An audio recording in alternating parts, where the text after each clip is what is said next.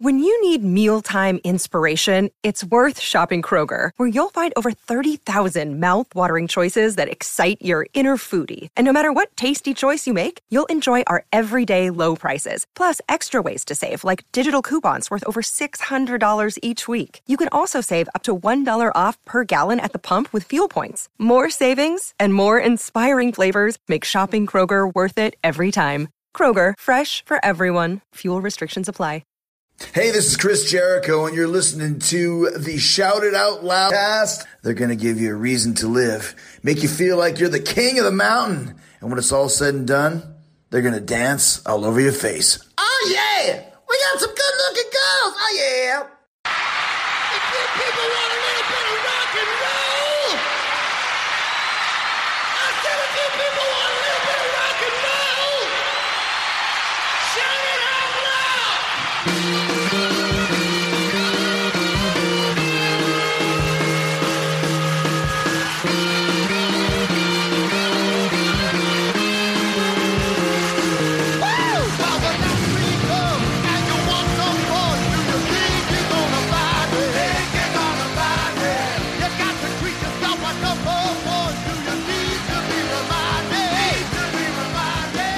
Supposedly it's going live. Let's see what we got. I know we're all so handsome that, you know, people are jumping up for joy to see us. That's right. I'm handsome. I'm the one carrying the load here for the group. So let's not talk about that last album we just did.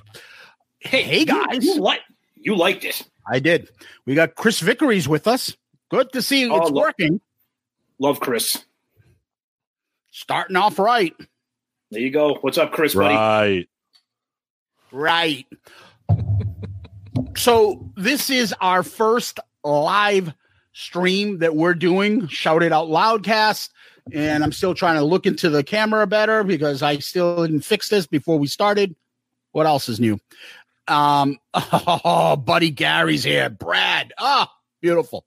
So we were planning on doing something sometime soon, and this thing hit. I don't know. Tom told me the first thing he said is goosebumps. This hit me like a ton of bricks. Yeah. And not because I had a personal relationship with Bob, but this is the closest to one of the 4 members where now that I'm an adult that is hit me that somebody in the Kiss family is gone. I don't remember when what's his name? Mark St. John died. Didn't think anything of it really at the time. And then when Eric died, we were in college. And, you know, we heard he died. It sucks and this and that, but we weren't adults. Now we're at the stage where members of bands, not just Kiss, but a lot of our favorite bands, people are dying. Different diseases, different age, different whatever. This is the first one at this level, and it, you know, hit the Kiss family.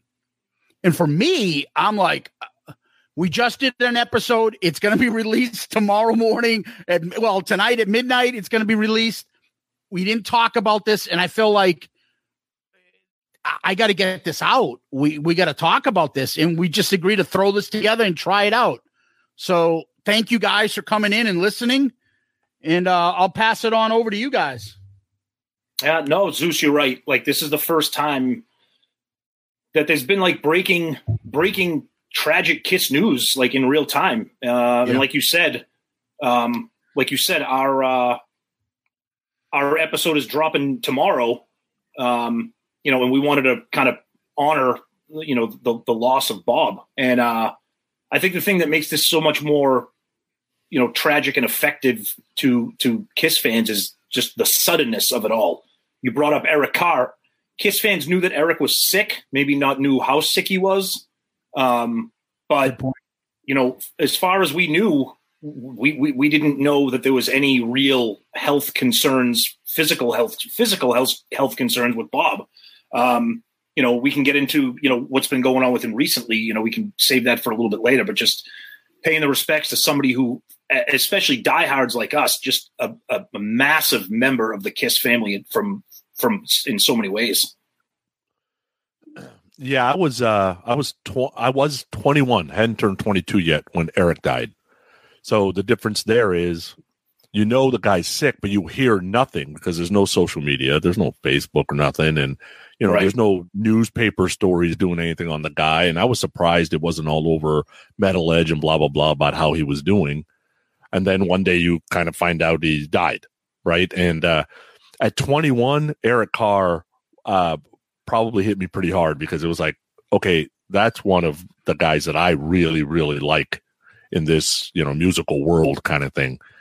With Bob, it's more of a surprise. I don't think anybody knew that there was anything going on. Nobody's said anything about the guy's health. The last time I saw him was probably saw him live was Kiss Expo 2018. That was the last time I saw him and talked to him live. So I haven't seen, that's May 2018. So that's 2 years now. And I saw him. He was at the Kiss show Valentine's last year, 2019, because we went to the Kiss show in Vegas and he was at the Kiss show. So I saw him that day. So yeah, I saw him a year ago. But he's on Twitter and Facebook and everything. And obviously he's got friends out there. Nobody said that he was sick or anything. Maybe he was, and they hit it really well. Who knows? But it's sad. Anytime you lose somebody that you've been listening to, some people would say, they're heroes or whatever. It's still a part of your life, right? The entertainment part of your life, that's a big hobby. And, then you start getting nostalgic and, maybe you busted their balls a little bit in the past, blah, blah, blah. All that stuff kind of goes away because when something like this happens, people tend to remember the good. And I think that's what you should do. Yeah, and looking at one of the comments from Mark Stewart, and Mark, thanks for checking in. I think the thing that really makes this that much more tragic and sad for me, and I know for the Kiss Army in general, Mark asked, did Bruce and Bob ever patch things up? And sadly, to the best of our knowledge, they did not. And I think that that's everybody out there has family. Some may not be getting along with everybody in their family, but to see something like this so tragic and sudden happen to two people who are so beloved in the Kiss family, and to have had that strained relationship, I think that my heart broke for Bruce as soon as I heard the news, just because it makes it that much more sad, because I can't imagine the kind of emotions that Bruce is going through right now, knowing that he's lost his brother and knowing that in recent memories of that were not the most positive. And I think that is just a very sad thing for Bruce and his family. Yeah, we talked about this amongst ourselves. For those that don't know, it's sad because in addition to all this, we've been kind of corresponding with Bob for months. We were prepared to have him on to do an interview with him, and we've been going back and forth, and things had come up, and we kept pushing it back, unfortunately. And it was kind of like, I don't know. It's surreal now because our correspondence, either through direct messaging, email, we would write to each other. It got to a point, even when we were talking with Mitch LaFon, and Mitch is good friends with him. Say, hey, what's going on? Bob's wondering, are you guys going to have him on? And we're like, no, we're going to. We're going to. Let's be honest. We were talking about, there was a lot of tension going on between the two brothers, and we certainly didn't want to stir any of that up.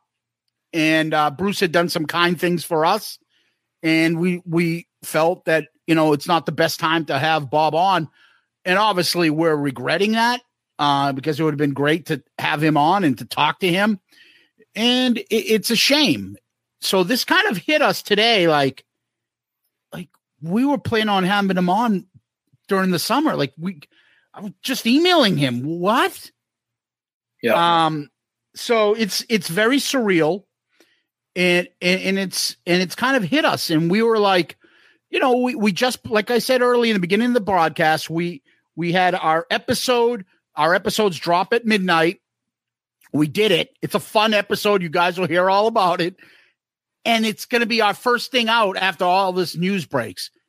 I didn't feel comfortable with it. So me and Tom were like, we can't just do a quick blurb before this episode. It's just going to throw it off. It just won't. It just doesn't feel right. So how do we get it out? Let's just go and talk. Let's grab Sonny. Let's go on and talk about it. Get all our emotions out. See if you guys want to talk about things. Mention stuff about Bob, his impact, his music. Yeah, I mean, obviously a lot of us and some of us, and us included, had some fun with the whole Grammy talk and all that stuff. Everybody was it. And it's unfortunate. I don't want that to be the lasting legacy. The guy was a fucking talented player. Extremely talented. So, let's discuss the good. And that's how I'm going. And, with our stupid sense of humor. That's all. I had the opportunity, September 2017, he had his record release party in Vegas at Club Vamped, at Count Vamped. It was fun. It wasn't packed. I don't think he probably pimped it too hard. Skeletons in the Closet, I like the album. There was some older stuff on there that I had forgotten about, and it made me go back and get the Murder Row stuff and that kind of stuff. There's some good stuff on there. I think it was great that him and Bruce got to play together on Kiss Cruise. I think that was huge for the Kiss Army to hear some of these deep tracks they would have never heard before. It was great the next year because they did it at the Kiss Expo again, so we got to see it live, and I wasn't on the Kiss Cruise, so that was pretty cool. And I've gotten to interview him a couple of times. We interviewed him at the tail end of 2017 on Podcast Rock City, and then like at the beginning of 2018 in Grown Up Rock, we did one Kiss interview and like one non-Kiss interview. So kind of heard about him and Jimi Hendrix and Meatloaf and Blackie Lawless and those kind of stories. So that stuff's out there. And I think he was kind of like off the grid for probably 2 decades. Like, I don't think we heard from him in the 90s or really the 2000s. It's really the last 4 or 5 years that he's kind of come out of the woodwork, because I don't know when was it Paul's book or Gene's book when we first found out that Bob had been ghosting? Like, when did we find that out? I can't remember I can't remember. I know what you're referring to, but I can't remember that. Yeah. Because I think that's what kind of brought him out. It was before Paul's, and I think it had to be. But I'm saying that out loud because I think social media did, but I can't really see Gene talking so much about Bob. I'm trying to remember the books. I'm sure Paul's book had more details about Bob. They seemed close. Yeah. So Grant. Oh, sorry, Sonny. Finish your thought. Oh, I was going to say, I saw him on the 89 tour, the Paul solo tour. Dude, those shows were awesome. It's still one of the top 10 shows I've ever seen. I think Tony might have been with me. I think Tony was with me at that show because we're talking about 89. Speaking of Tony. Is Tony on? Where is Tony? He's probably on. That wasn't to show you my gut. That was to show you guys my shirt, my restrained shirt. Thank you, Tony. Wearing it proudly. The logo's not supposed to be that big. Wait, show it again. This one? He keeps pulling his earbuds out. That's why you got to be wireless, my friend. I need to get some pods. But looking at the comments here, so Graham Richley, he says, great idea to have a live cast. Can't just blow it off in Kiss news. Bob played a major part in Kisstory. Our buddy Jack said the tragic thing. It seemed like he was really falling apart over the last year. Then he broke off his relationship with Bruce during that time. And like Zeus said, a lot of Kiss fans, Kiss podcasts, us included. We did have a little bit of fun with some of the stuff that Bob was saying, some of his comments, how he came out and just had some interactions, some of the drama. But that being said, it's possible to do, two things at once when you're a human being. When something is happening in real time, like Bruce's behavior, Bruce's comments, Bob's behavior, Bob's comments about Bruce, talking about that, having some fun with it, criticizing it, whatever. that's what human beings do. That's what Kiss fans do. Okay. But like Zeus said, at no point was anybody ever denigrating or taking away his unbelievable contributions to Kiss. And that's what we want to talk about here. It's an elephant in the room about the drama with him and Bruce, and that has to be addressed because it would be disingenuous to not talk about that. But it's possible to do two things at once as a human being, and that's what we're trying to do. We don't want to spend too much time on that drama because everybody knows what it is, but just respecting his contributions. And my God, it's funny, Zeus, because we've had a couple episodes where Bruce was directly involved in a positive way. We talked about the DVD, the Eric Carr story. Bruce Kulick is featured prominently in that documentary. I mean, you remember that? I mean, that was I'm sorry, Bob. I keep saying Bruce. Bob was featured prominently in that. And then when we did the Paul Stanley solo album, we talked extensively about Bob's contributions as well, too. So, a lot to talk about with Bob. So the other part to this is when we were talking to Bob about coming on the show, he had the drama and stuff going on. We were going to try to figure out how we were going to talk about it. We don't want to sandbag anybody, come on the show and then be like, hey, tell us what you think about Bruce and his wife. That's not us. Right. So originally, this is before we got the conversation going with Bob. My idea for a show was, let's do a Bob Kulick Kiss episode. What is that? Well, it's Bob played on this many tracks, and that's what I reached out to him. And like we normally do, let's do a top 10 list of Bob tracks. There's more than 10. He's did a ton of Kiss stuff. You got Paul's solo album. You've got the songs from Killers, Alive 2.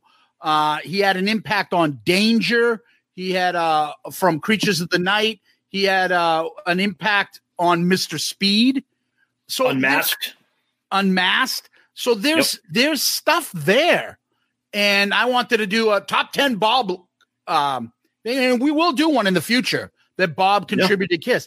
And I don't know, you guys that listen to our show, we do our lists. I always talk about that the demo for one of my favorite Kiss songs, Mr. Speed. I like the demo version better. I like the Bob Kulick version. I love that lead guitar playing he does on that song. He makes one of, if not the favorite Kiss song, even better. That's Bob Kulick doing that. And in addition to that, we also talked about on Paul's album. Oh yeah, that sounds like Ace. That could be a Kiss song. And then we went into that is definitely Bob. Ace ain't pulling that shit. Right? Yep. How many times did we say that? And that's kind of diversity that he could bring. And obviously he played with like Diana Ross. He played with Meatloaf. He played with who was it? He played with Motorhead, all the bands. He played with Wasp. I mean, like it was. I mean, it was funny because obviously this is a huge thing for the Kiss Army, but a lot of the social medias that I follow on Facebook and Twitter, not Kiss centric, but things like Consequence of Sound, Rolling Stone, like all these music related things. They're all sharing stories about Bob Kulick because, like what you said, Zeus, he was huge involved with Kiss, but he had so many impacts. I mean, we make jokes about his contributions with the SpongeBob SquarePants stuff. I show that to my son, and he's like, "Oh my God, I remember watching that episode when I was younger. Watching SpongeBob and his involvement with that. I mean, the guy, again, for all the fun that we had, the guy was supremely talented and did so many different things in so many different genres. And it's just it's funny you say that. It's just yeah. So what I was going to say is when this quarantine started, I was up in New Hampshire. That's why some of the video and stuff we've did. I was in New Hampshire staying at my brother's place. And while staying there, I was doing the emails, and I'd say to my brother and his family and his kids, they're my nephews. One's finishing college. The other one's in college. The other one's in high school. I would say to them, "Oh, I'm texting with this guy. His name is Bob. He had a part in Kiss." They're like, "Huh? What? Kiss?" But then I said he did something with like SpongeBob, something like, which song? I'm like, "What do you mean? You know songs?" I go, "Yeah, something like Sweet Victory." He goes, "He did that song. He did that song." They were like, I'm like, "How the fuck do you know a song from a cartoon?" He's like, "That thing is huge. You have no idea."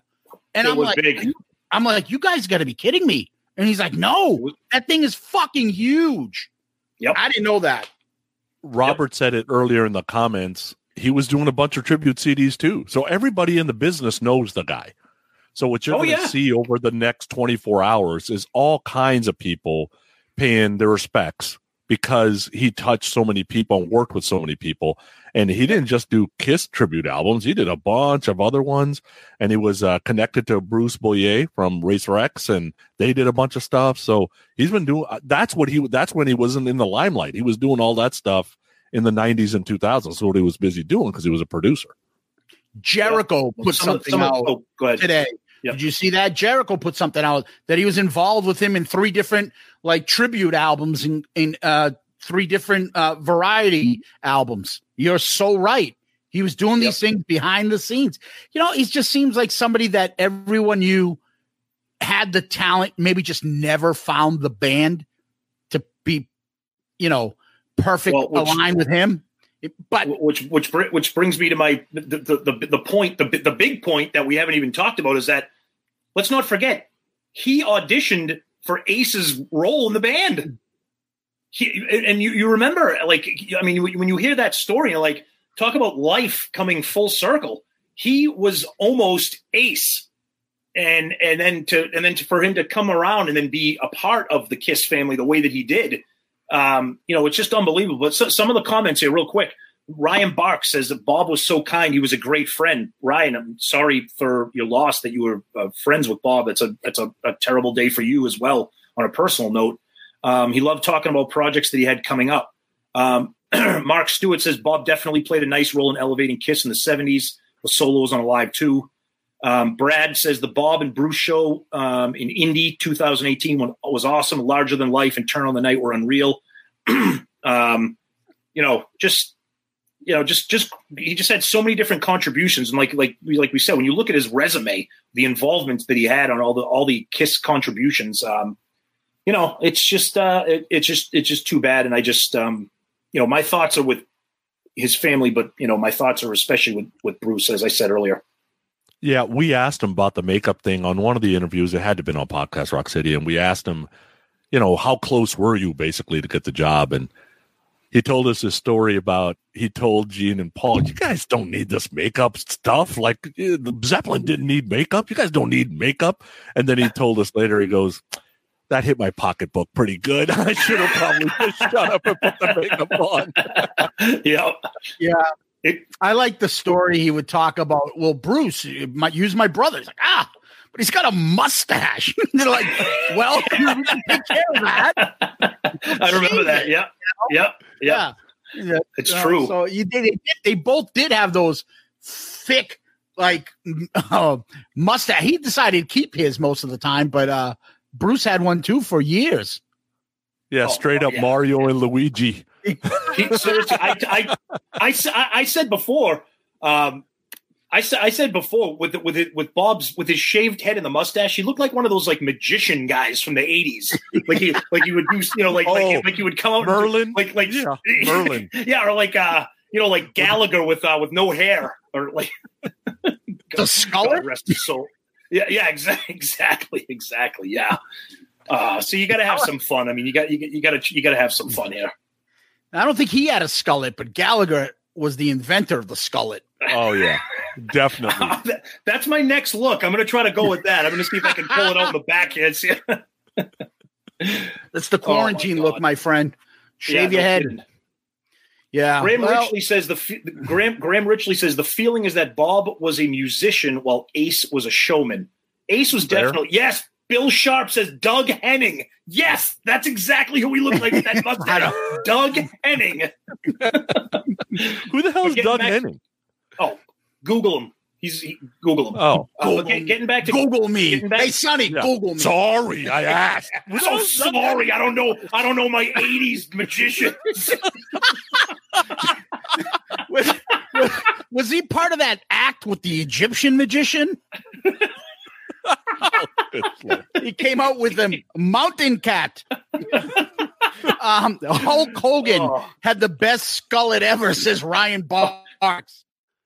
Oh God. So now we veered off into skullet rankings now. That's our next episode, top 10 skullets. One during the well, hold on. Lost everybody. Oh, we just came back. There was also a different type of hairdo back then in the late 80s, early 90s. That was the Steve Sanders skullet kind of mullet hair with the curly hair. Remember that one? The Steve Sanders mullet. That was another. I remember that. That's the guy from 90210 who had the curly blonde hair. He had that description of the curly hair mullet. It became famous in the hockey world, the circa, and every NHL, the Jaromir Jagr look. If you played hockey in the 80s and 90s, you had to have your hair sticking out of your helmet in the back. You had to. Oh, yeah. Back in high school, could eat my hair. It looked ridiculously stupid. Oh my God. So how did we this is what happens. So what people are seeing here in real time is what happens when we do our show. We'll be on one topic. Somebody will say one comment, and then 10 minutes later, we're talking about hockey mullets. And we start with saying, look, we got to keep these episodes short, man. This 2.5 hour episode, we got to cut that stuff out. We got to get this down to 90 minutes. All I could think about is this ain't happening. Okay, fine, whatever. Hey, the load episode, 14 songs, 78 minutes worth of music. What are you going to do? Robert DePasqua says Ian Ziering. That was Steve Sanders. I don't think you pronounced it correctly. Didn't he say like wicked pretentious, like Iron? Like the idiot that does the football games. Who's the guy that does the football games? Iron something? Oh, Iron Eagle. Iron Eagle, yeah. Iron Eagle. They pronounce it the same. So Grim Richley says only Shouted Out Loudcast can move from Bruce Kulick to mullets. That's true. What was it on Seinfeld? Levine, not Levine. Levine. Yeah, Artie Levine. Yeah, and I'm Jerry Cougar Mellencamp. Well, that's all from Young Frankenstein. Frankenstein. Is it Froderick? Yeah. No, it's Frederick. Well, why isn't it Froderick Frankenstein? Yeah, we've all been that one. But that's a good one. Yeah. Triple H is the game. Motorhead. Triple H's entrance. Yep. That's right. That's another great one. Good one there by Ryan. Yeah. I didn't realize. Now, Sonny, I'm going to be honest with you. I'm not really familiar with a lot of Bob's contributions outside of Kiss. I'm familiar with some of the things that we briefly talked about. You're probably a little bit more, well-versed in some of his non-Kiss stuff, I would guess. Yeah, so we know he was with Michael Bolton, right? That's kind of how Bruce kind of got involved in that thing. We know he was with Wasp. He didn't have a great time with Blackie, but nobody ever does. That sounds like a weird combination. Yeah, kind of all the way around. Obviously, he did the Kiss stuff. He was in a band called Balance with Pepe Castro, Pepe Le Pew. Pepe. Yeah. We know the Meatloaf stuff. Diana Ross. So Why Do Fools Fall in Love, 81. And then he had some of his own band. Skull didn't take off. Blackthorn didn't take off. Murderers Row didn't take off. And then he did some stuff with, he did a solo album. He did some stuff with Doro. And I think he did some stuff with Ripper Owens. So he was kind of guesting, doing a song here and there, and then he decided to start doing these tribute albums, and he was part of the musicianship that was happening on the tribute albums, but not in every song. So we kind of hit and miss what he would do. So I think really after Wasp, he was, and I think Murderers Row was probably the last thing. He was like, okay, the band thing's not working. Let me just go do something else. It's funny. So he was always behind the scenes. Yeah, it's funny because, like Zeus said, you got to wonder if that was his choice to not stick in a bit. Did he just kind of being like a floater, like turning out to be like a session guy? Because the guy was just so unbelievably talented, but he never stuck with a band. So you got to wonder, was that his choice, or I don't know. Yeah, and there's other musicians that way too, right? If you don't stick into a band for a while, right, a 5, 6, 10 year run, Now you're getting into your 30s and 40s. You kind of get settled in your way, no matter if you're a musician or just a regular human being, right? And then by the time you're 45, 50 years old, you don't want to be in somebody's band. Like, you got your own thoughts, right? So unless you're going to go start a band of your own, which he would have been 50 in the year 2000. So what the hell is he going to go start that's going to take off now, right? So you got to go start making money some other way. Yeah. No, you're right. But not to keep bringing up bad blood, but I think that's why there was the tension with him and Bruce. I think he felt he found a niche with him and his band. And unfortunately, they couldn't make it work. One way or the other, it didn't work. And I think everybody loved, from what I understand, the Kulick brothers, especially that Kiss cruise and everybody, and they had high hopes for it. And when you heard his interviews, he was talking about it. He was excited. He thought they could make this thing work. And somewhere along the line, they couldn't figure it out. And one person took it more personal than the other. And all of a sudden, in social media, there's slurs and comments and insults being thrown. And they couldn't figure it out. And it's too bad. And I remember specifically because I remember listening to one of his interviews. And I remember where I was. It was in the fall because we already had started talking with him about coming on. And he had just done the interview where he was bashing Bruce. And he had said something about his mom and how, like, his mom would hate that they were fighting. And you don't know, time on earth is short. And it's not good. And his mom would be pissed if they were doing this. Almost like he knew something.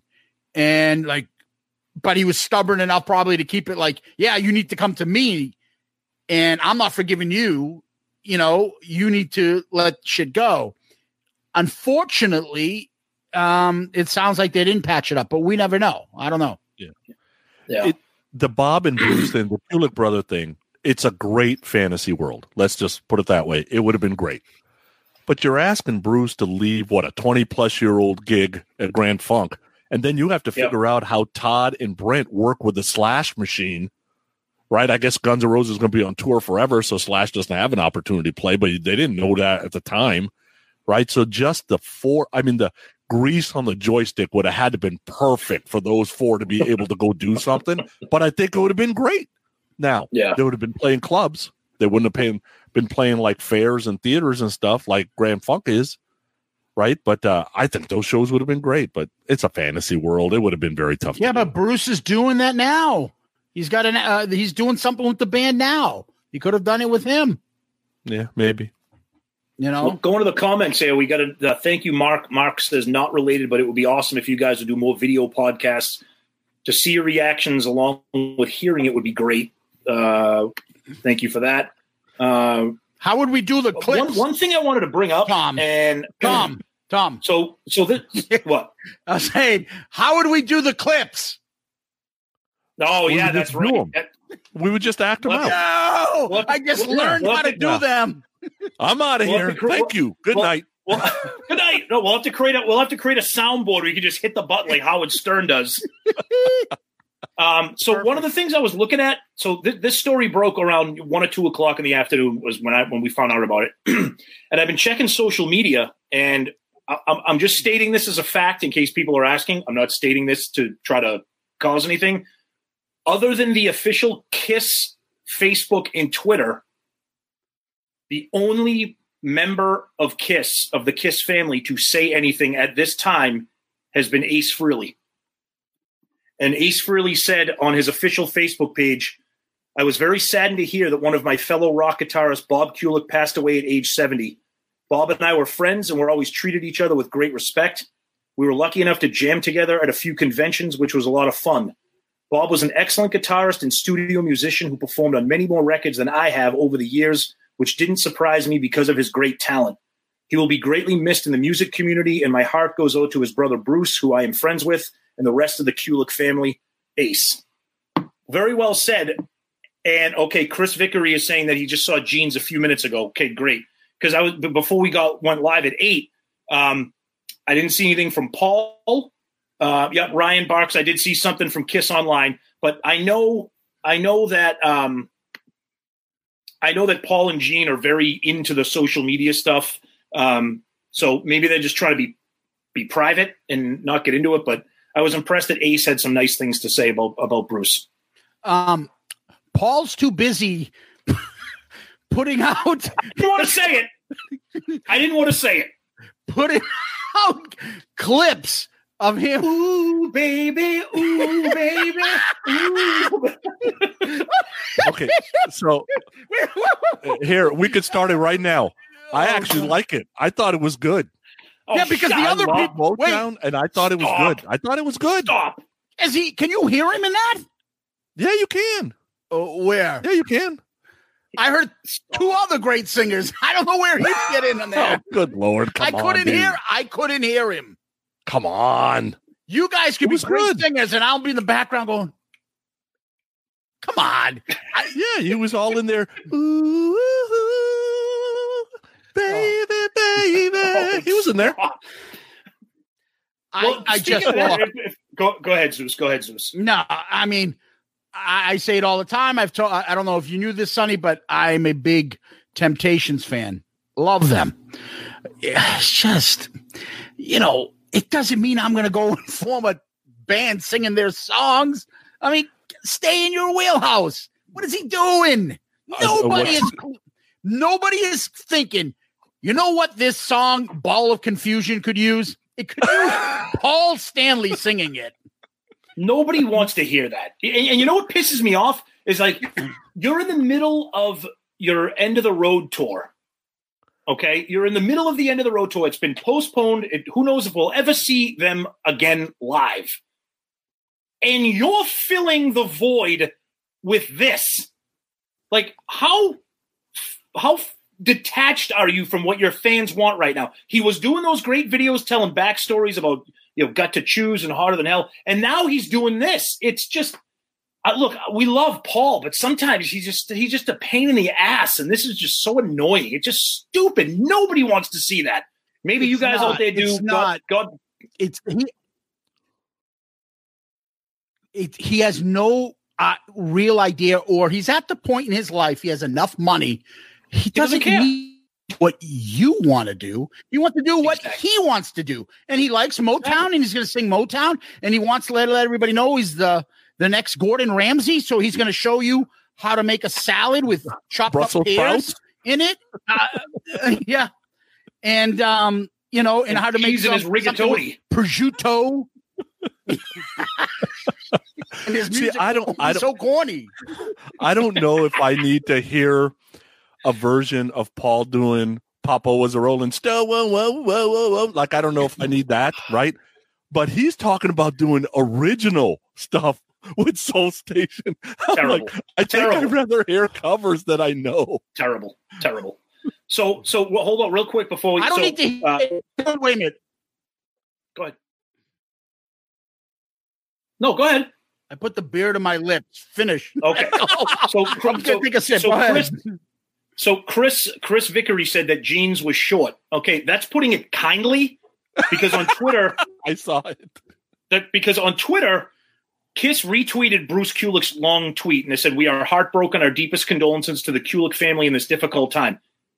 Gene Simmons from Kiss said, "Very sad. Rest in peace, Bob Kulick." That's it. And meanwhile, Paul Stanley still crickets because he's fucking greasing up his pan to make his angel hair pasta for dinner tonight.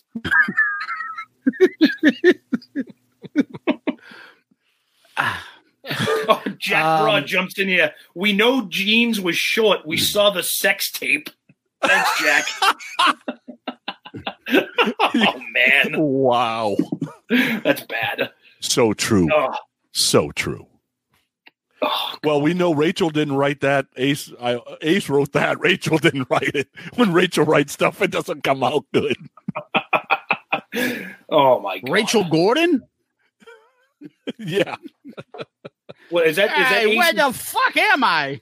Did I? Remember when they tried to get me killed in the Bahamas? That's high. How did I sound? Best you've ever sounded. That is the best fucking Bob Kulick story, is it not, Sonny? Go ahead. Yeah, which one? Definitely. Did you catch that? It's that. You want to tell the story for people that probably may not know it? What the Ace and Bob story? Bob. Yeah. Please. So you're talking about Bob is in there doing the tracks for Alive 2, I guess, and Ace is lying on the floor, and Bob comes to step over him and goes, "Hey, how'd I sound? Best you ever sounded." You know what that is? That's a guy being like, dude, how is this fucking guy in this band over me making millions and be considered a rock god, and I can blow him off the stage, probably in Bob's mind. And I don't know, fucking just a waste of talent, but at least he's still with us. It's one of those Keith Richards. Oh yeah, he's never going anywhere. Yeah, Ace. Yeah. But those guys are going to outlive us. Like the earlier comment said, Bob was a musician. Ace was a showman. Ace is obviously a musician, but there's a reason why certain I've read a book, and I've actually seen a documentary about the guys that are like kind of behind the scenes, those session guys, that they make they have a very, very nice career doing it. But sometimes because they're almost like music scholars, they're music academics, that the showmanship, sometimes escapes them. And I don't know enough about Bob. I've never seen him in concert. Sonny, you have. I don't know if he has that showman ability that Ace had. I highly doubt it, but I don't know. You saw him. I didn't. Yeah, he's not exactly, standing there and playing guitar. Like he's got some movement to him, and you can tell. Yeah, Spruce Kulick. Yeah, similar to Bruce, right? They move around enough to make them interesting, and they play great guitar, right? That's okay. There's nothing wrong with that. Yeah, no. But yeah, nobody's gonna be Ace. He's not gonna be able to pull off the Spaceman. First of all, he wouldn't have been the Spaceman. Would have been like a dog spot? We don't know, right? So, but he wouldn't have been able to do what Ace is doing. No way. No. Jack says, says on Peter Chris's website, it says, Bob Kulick, our love and prayers go out to the Kulick family, fans, and friends during this difficult time. So at least something there. It's pretty interesting. I'm just going to get this out of my system here, and then we'll move on.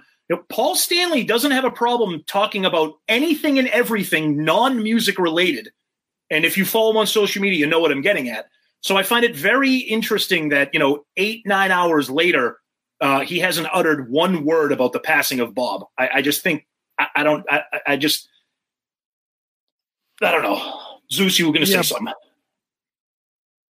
Go ahead, Sonny. Yeah, let it go. Oh, he's got to talk to his therapist, and he's got to work this out. Paul is going to put something out. He'll put it in his time. He's calculated. He's crafted, and it is what it is. It is what it is. I don't know. I mean, you expect him to be anything different sometimes. This isn't something that he does. Bob was pretty critical of Paul recently. Pretty bad. And so he's probably going through his therapist and doing what he's and trying to figure out how should he respond about this. Probably. I'll give him you respond within 24 hours. That's good enough for me. I'm not going to jump on him that he's not out yet, but I don't know. But again, I want to go with this other thing. Mark Stewart here says, I agree with you guys on the Paul thing. I mean, I love Prince, but I'm not going to don high heels, a pirate's blouse. But I don't want to be a pirate, Seinfeld, and sing Baby I'm a Star. Bill Sharp says, any soul songs that make for a good stage banner? And I'm thinking off the top. You said Papa was a Rolling Stone. I got a dad. He hasn't paid child support. He hasn't combined on visitation. He was a Rolling Stone. Let's hear it. There's some girls backstage. They ain't your girls. They're my girl. God, no. Paul. No, you're right, Zeus. You eat a lot of cake. Sometimes you eat a lot of sugar pie honey bunch. Woo! There was a time in the 90s, there was a lot of girls coming over, you know, those pretty girls, and they were all going, ooh, baby. Why are you giving ideas? I got one. This is what Paul's going to do. More. All right, wait. Sometimes you drive fast. Sometimes you go through red lights. Sometimes you need to stop. Sometimes you need to stop in the name of love. Oh, Jesus. Come on, Sonny. I'm sure you got more in you. I never broke no mirror. I try to pick a penny when it's sitting there for good luck because you know what? I'm superstitious. Oh, God almighty. Speaking of Prince, he's going to pay a visit tonight, so. Oh, my God almighty. That guy, that Prince doll has a Bob Kulick mustache on it. Let me see it. Yes. A Bob Kulick mustache. Oh, there it is. It does. You know, you hear a lot of things on the news. There's a lot of social media. Back in the day, you had to read the newspaper or you had to hear it through the grapevine. Oh, Jesus Christ. Oh, my God. Sonny, you're getting a kick out of this. Sometimes you get good news. Sometimes you get UPS. Sometimes you get FedEx. Sometimes, please, Mr. Postman, don't be delivering me my package. I am not contributing to this. Oh, my God. That's all. Are we done with the my hotter than hell mask? Jack Broad says our good friend Steven. Jack Broad says the Prince doll looks like Pablo Escobar. He's as rich as Pablo Escobar. That does look like Pablo. I saw Narcos. That's very close. Oh, my God. Nobody wants to comment on my Steve Wright, hotter than hell, his wife's Corey's wonderful mask that he sent us? I have one too. It's beautiful. I wear it to work every day. The Kiss one? Isn't that a great job? Yeah. Nice. Yeah, keep it on your mouth. I'm wondering if I have a big head because these Yeah, I'm washing my ass there, Jack. Pablo, honey. I'm sorry. Pablo, honey, come to Florida. We miss you. I could do this all fucking day. You start me on this fucking. I could do this all fucking day. It'll just be a live stream of Jerky Boys. The Jerky Cast. Oh, God. Oh, my God. Now look what you made me do. Now you look who I brought in on the fun. Who? So I have my Wonder Pets. This is serious? This is... Oh, good Lord. Now we're playing with our toys. Now we're playing with our toys. And then I have my circa 1990s Jericho doll. There you go. Action figure, sorry. Yeah, action figure. And for some reason, he's got like a red streak in his hair. I don't remember that part of his gimmick, but anyway. Is that his old? Yeah, and they ride each other. Oh, Jesus. Don't give him any little, ideas. Like dragon that he rides. Don't give him any ideas. He'll come up with like an animated cartoon. Yeah. And I didn't realize how much I know Chris is friends with Bruce. Didn't realize how much he knew Bob. And he said we quick text with him and it was like about this. I'm like, it sucks. 2020 sucks. And I mean, obviously he's got so much shit on his fucking plate. But he just like, it's a total drag, man. I feel bad. I mean, all these other people that had these relationships with him, it sucks. It sucks. Now that I'm steering the car back into the lane.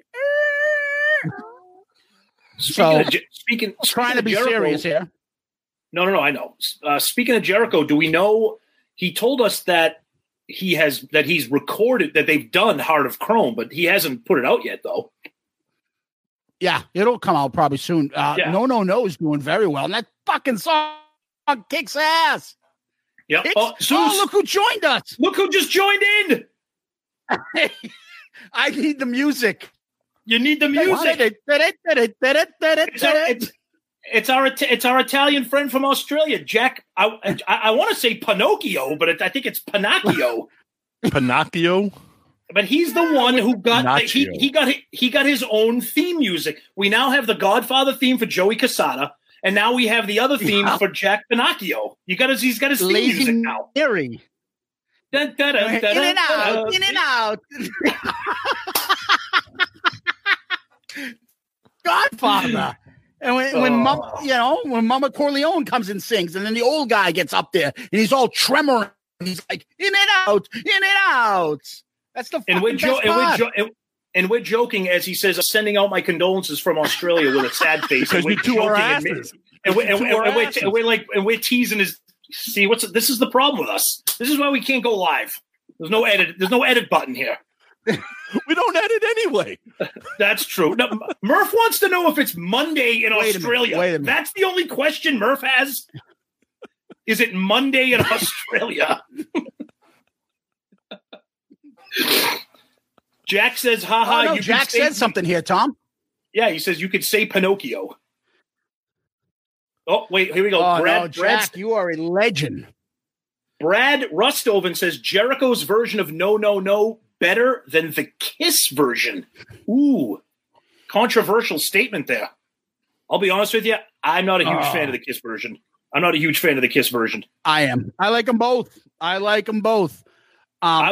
his version he did of. Yeah. Go ahead, finish. Oh, go ahead. No, I was blown away by Jericho's band doing No, No, No. I thought they were unbelievable. It was awesome. You were going to say you liked his version of what?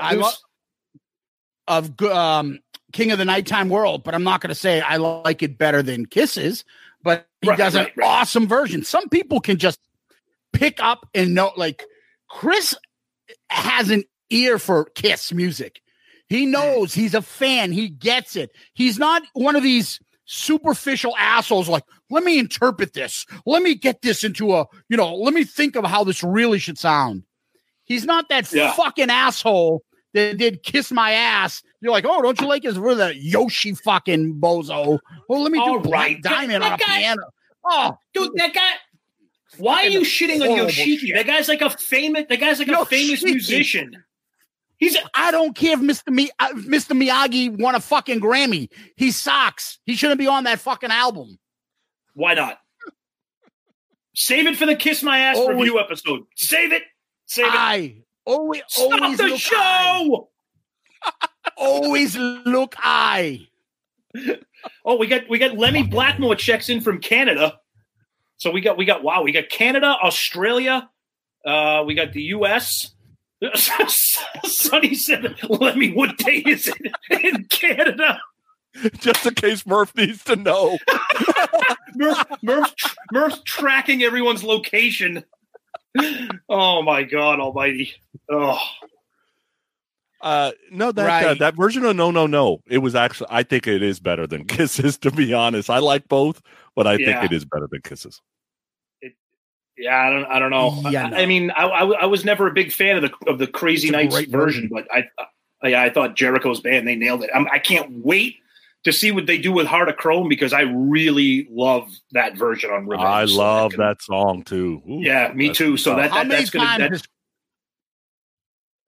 how many times has Chris said that line took our sexy conversations and sold? He loves that line, loves it, and it makes perfect sense for him doing Heart of Chrome. It's funny. So before we were recording.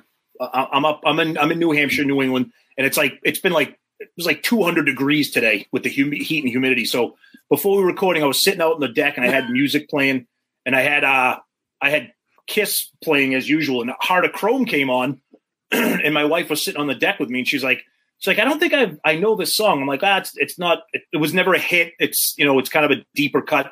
She's like, this is a good song. It should have been a hit. And this is coming from somebody that's never even heard the song. You can just tell when a song is a good song. And Heart of Chrome is freaking awesome. Love that song. Lance Lumley says Jericho band gonna cover Soul Station songs. Oh, God forbid. Please say no to that. All right, let's try it again. You know, everybody's trying to figure out what's going on in the world, and everybody's trying to figure out what's going on in America and in Russia and Peru. I'm trying to figure out what's going on right here. Oh, my God. Make it stop. Now I'm really going to say stop the show. Now I'm going to say stop the show. Oh, yeah? How about sometimes you get a woman backstage, you tell her what you want to do, and sometimes you get right to the point and you say, let's get it on. Oh, God. Here we go. I don't know what your house is made of. I don't know what your house is made of. Some houses are made of sheetrock. Some houses are made of pebbles. But my house is a brick house. Oh, God almighty. You know, hey, Rye Guy. Hey, okay, a college friend, Rye Guy, joined in. Ryan Bartlett. What's up, Rye Guy? Woohoo! Okay, so this is the gentleman, Rye Guy, for all you listeners out there, long-term listeners, who unfortunately has been my victim for some of the stupidest and most moronic things I've ever done, and they've always affected this poor guy. This poor Rye Guy. He's always the victim of my stupidity. And we've told some stories, Rye, not all of them, but there's enough out there that some of you people know. Now, the other thing we were going to get into, and then I just totally lost it when you told me Rye Guy's here. What was there was another one that we were going to talk about. You were saying something about before he was talking about the last brick house where you mentioned something, Tom. Oh, and yeah, Tom Lance, and Sonny got me off track. Yeah, Lance said that Paul can sing Rubber Band Man. I don't want to hear. I don't want Paul getting any more ideas. Honestly, I'll be honest with you. If Paul did that kind of stuff, but what he's doing now is just not for me. Not for me. And I like that kind of music, like maybe a little bit, but not him doing it though. Not Paul now doing this. Paul in the 90s could hit anything. Oh, yeah. Anything.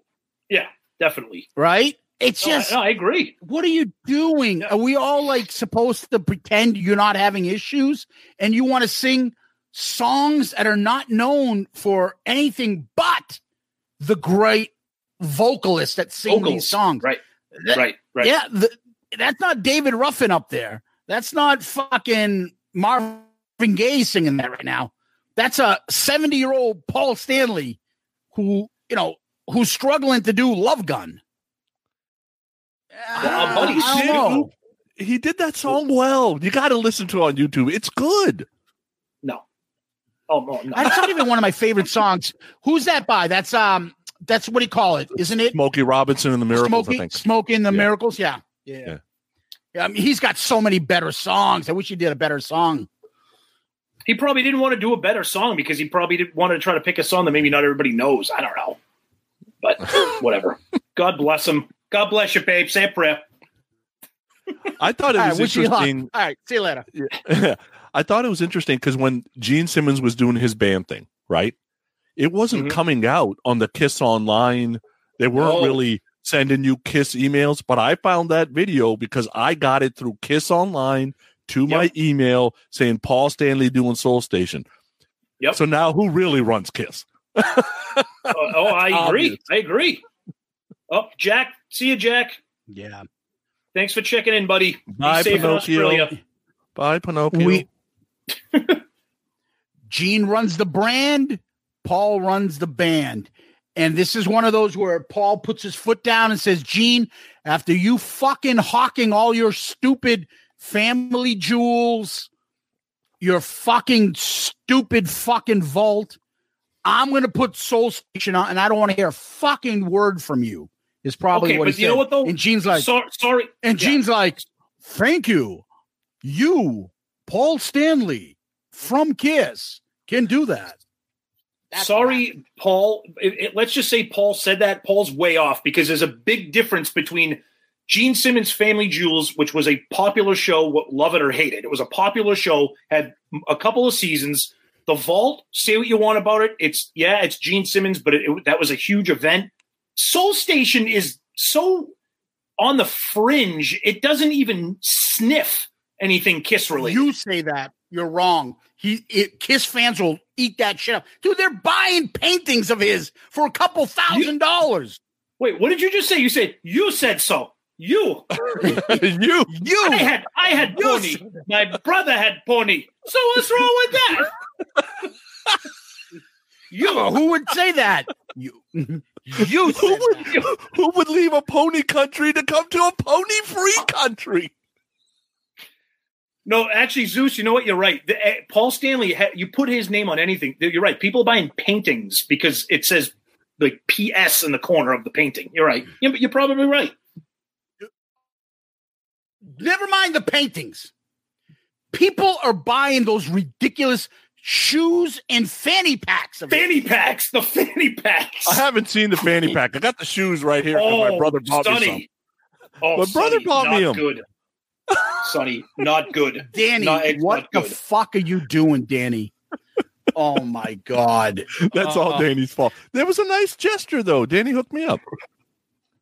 Danny is going to be my cruise member, cabinet member. So that's the other thing. You know, the cruise is going off to 2021 now. Jericho rescheduled his cruise. I think, what did we say, Tom? February? Yep. February. Yeah. And then Sonny, Monsters of Rock. Sonny, have you heard anything? Hold on. Oh, Sonny, that's the Paul Stanley Puma. Okay. Yeah. Okay. Yeah. Nice. $60 for this piece of shit. Okay. Wow. Yeah, and it's called the Paul Stanley waist bag. We are going to be banned by you saying that. That it's a piece of shit. We're going to be banned. You're being By who? By anybody on Kiss Nation is going to ban us for saying that. But then again, Stuart thinks that we're all so PC about Kiss. Fucking people will get over it. So you were just talking about the cruise. Yeah. You were just talking about the Jericho cruise. Yeah. Is still in February. They're supposed to let us know by the end of June. And just like all those other cruises, there's a lot of international folks flying into these cruises. And reality is a decision does have to be made because if you're international, like you got to set up travel and all that kind of stuff. You could tell me a month before and I can be there. You could tell me 2 weeks before and I could be there. But everybody's not in that boat. So my guess is it'll probably get moved. But if Jericho moved his to February and he thinks a cruise is really going to take off, then maybe ours doesn't get moved. I don't know. I mean, I'm still surprised that Kiss postponed theirs for a calendar year. I was surprised by that, but maybe. Yeah. Well, go ahead, Zeus. All those guys have to get their fucking jobs. The guys performing on the Monsters of Rock cruise have to tell their bosses at the fast food joints that they need a certain time off. How else are they going to fucking plan to be on the cruise? You just accused me of being an asshole for shitting on Paul's Puma waistband, and now look at what you just said. We're a fucking Kiss podcast. We're not a fucking Enough's Enough podcast. Why not? Let's do it. I like Enough's Enough. So does Sonny. I want to put a bullet in my head. You like that shit, man? I like Enough's Enough. But New Thing is a great... Dude, New Thing is a great song. No, it's not. Yes, it is. What did you do with Tom? What did you do with Tommy? Where did he go? Oh. Well, some of the music that we this would be the number one band that you would... Some of the music that we listened to from the 80s, Enough's Enough had a couple of songs. I think New Thing's a good song. I think it fits right into the 80s pop metal shit. I'm sorry. No. Enough's Enough. I thought that was an easy slam dunk for you. No. If you want to slam dunk, it's always going to be Crocus or Lizzie Borden. Crow kids. Those are the slam dunks. Oh, Bill Shop says there's not enough. Bang Tango. There's not enough Bang Tango podcasts. There's not enough Bang Tango members. The members don't even know they're in Bang Tango. We could always do a Leather Wolf fucking podcast too next if you want. Sleaze Bees. Let's do Sleaze Coming up, Bees. yeah, our next bonus episode, we're going to review the London Choir Boys debut album. Or fucking Nitro. That's coming up next. Oh, No. There was a band called Nitro. Sister Whiskey. Sister Whiskey's Liquor and Poker. We're doing that one next. Liquor in the front, poker in the rear? No, it's called Liquor and Poker. That's what it's called. I get it. Oh, fucking horrible shit. Oh, God. So, what Better else? than Anyway, Oh, hey. Mark Stewart, okay, got to go to work. Hoping you'll repost this on YouTube in its entirety. Thanks for the last. Please consider the video podcast. Mark, thank you. I don't know. It'll be on our Facebook page, so the video should just stay there. Now, Ryan Box wants a Shotgun Messiah podcast. See, there are people out there that I bet you there's a Shotgun Messiah podcast out there. yeah, they're half of the fucking part of the. They're half of the Part of in Hell podcast. Part of the Hell guys. I was just going to say that all the guys from Part of the Hell are probably screaming at us. They're probably screaming at us. Hey, I like all these bands. I got front row for fucking Lizzie Borden's fucking performance on Monsters of Rock Cruise. Congratulations. You push by the two guys selling fucking cheese. Wonderful. So what's the better name? Lizzie Messiah podcast or the Shotgun Borden podcast? Oof. What's better? Mix them. I don't know. See, maybe the next round we'll get creative with our bonus episodes because I just did Metallica Load. I went off the rails with that one. Sonny already has his pick. We won't spoil that. We don't know where Zeus is going. Oh, so, good Lord. I know That's where I'm scary. going. Oh.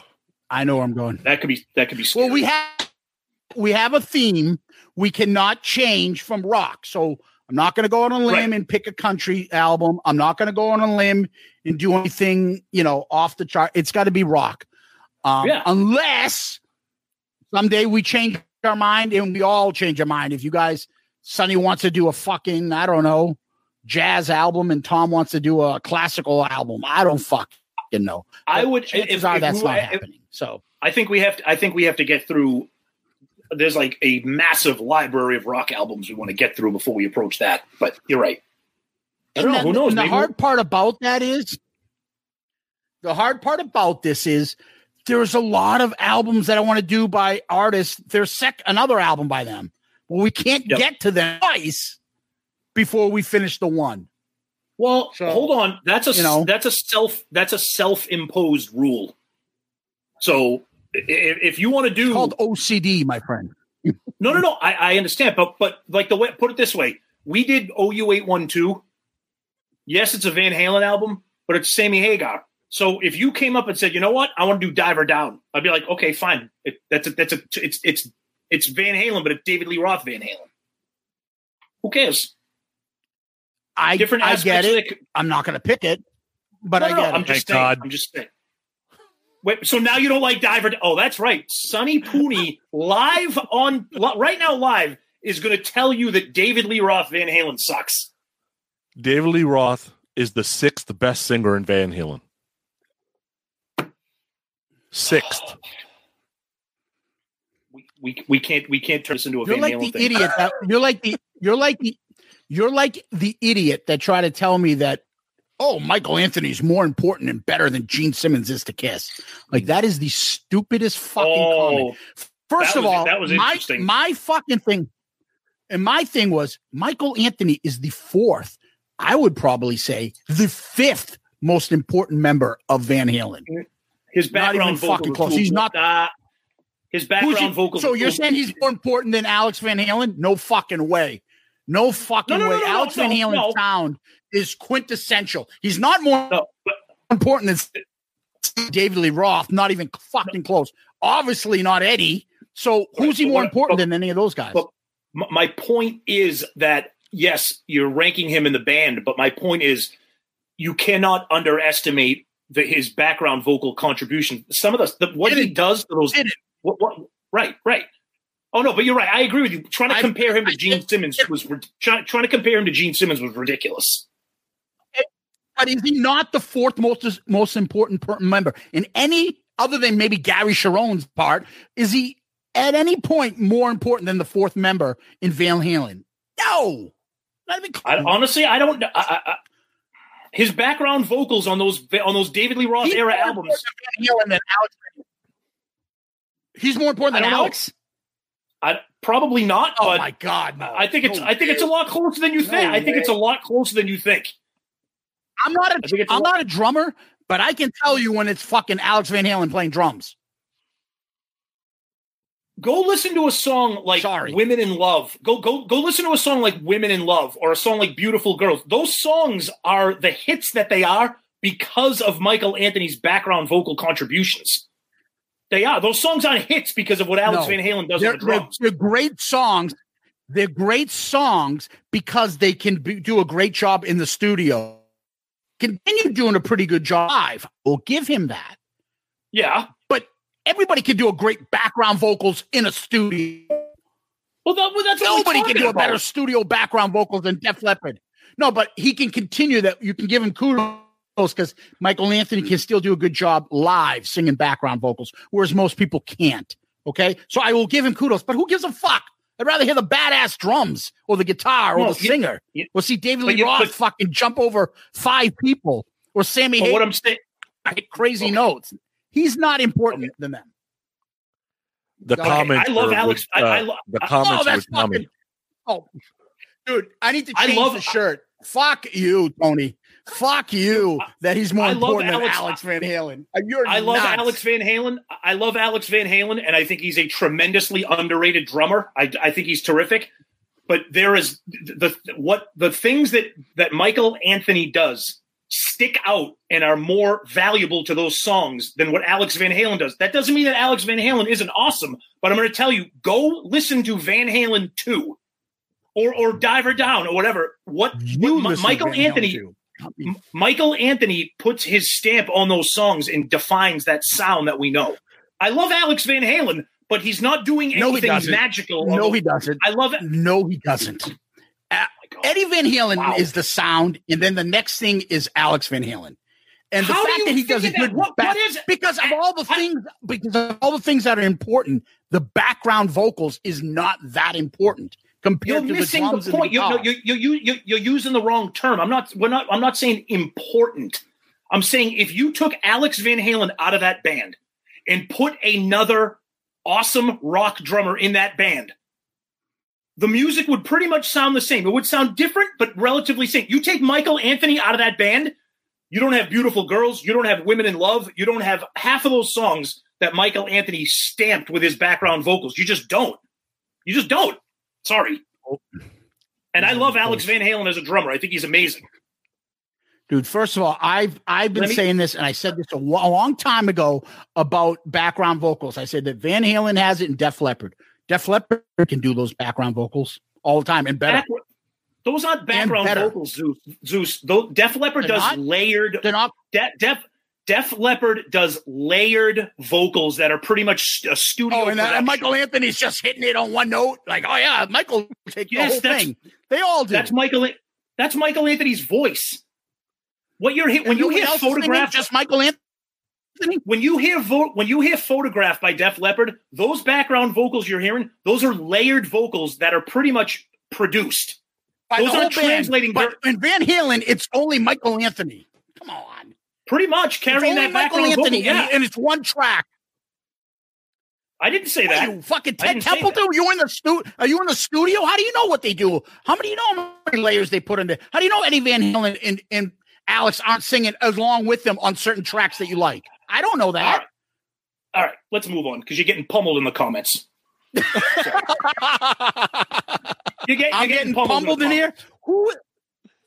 Not even close. Not even close. Alex Van Halen's much better than fucking little Smurf, Michael Hall, whatever the fuck his name is. That's a good one. All right. Where do we go now? Now what do we do? How now? did we get to Van Halen? That's what I'm saying. Do you see what's happening here? We started off honoring the memory of Bob Kulick. Then we started talking about mullets. Then we started talking about Jerky Boys. Then we went back to Kiss. Shotgun Messiah. Then we went to Shotgun Messiah. Then we just got into an argument about Van Halen. We talk about OCD. We have ADD. Oh my God. Anything else, gentlemen? Zeus is about what? Still. Life? And I was drinking. And I was drinking. Sonny, why don't you show us Michael Anthony's Jack Daniels bass behind you? Oh yeah. Hold on. I was actually kidding. You don't have to get up. I didn't think he would do that. Because what I needed tonight was a fucking shot of Sonny Pooney's legs. Because that makes my night fucking complete now. What the fuck? Dude, take that helmet you call a hairdo out of the way. That thing is beautiful. Right? I had it made by the same guy who made his. Did you really? Yeah. Holy yeah. shit. I had to sign a release saying I wouldn't sell it on eBay. For real? Yeah. Yeah. I had it made probably about I want to say 2004, probably 15 years ago. Yeah. Wow. That's pretty awesome. So in other words, Danny's going to sell it? Yeah, no, exactly. I got kids, right? I'm not leaving shit to Danny. I take care of my kids. Oh, yeah, right. No, I'm just going to sell in his name. Robert DePasqua says, anyway. "Oh, that's cool. That's pretty cool." Oh, Lance wants to know if Soul Station's going to play the Kiss Cruise. No, they're going to play the Vinnie Vincent Catamaran Cruise. Fucking Vinnie Vincent. Let's talk about that fucking freak for a minute. Oh, come on. God, here we go. What's wrong? Nothing. I'm just laughing because what else is it? You notice? Do you notice how Vinnie Vincent? Oh, go ahead.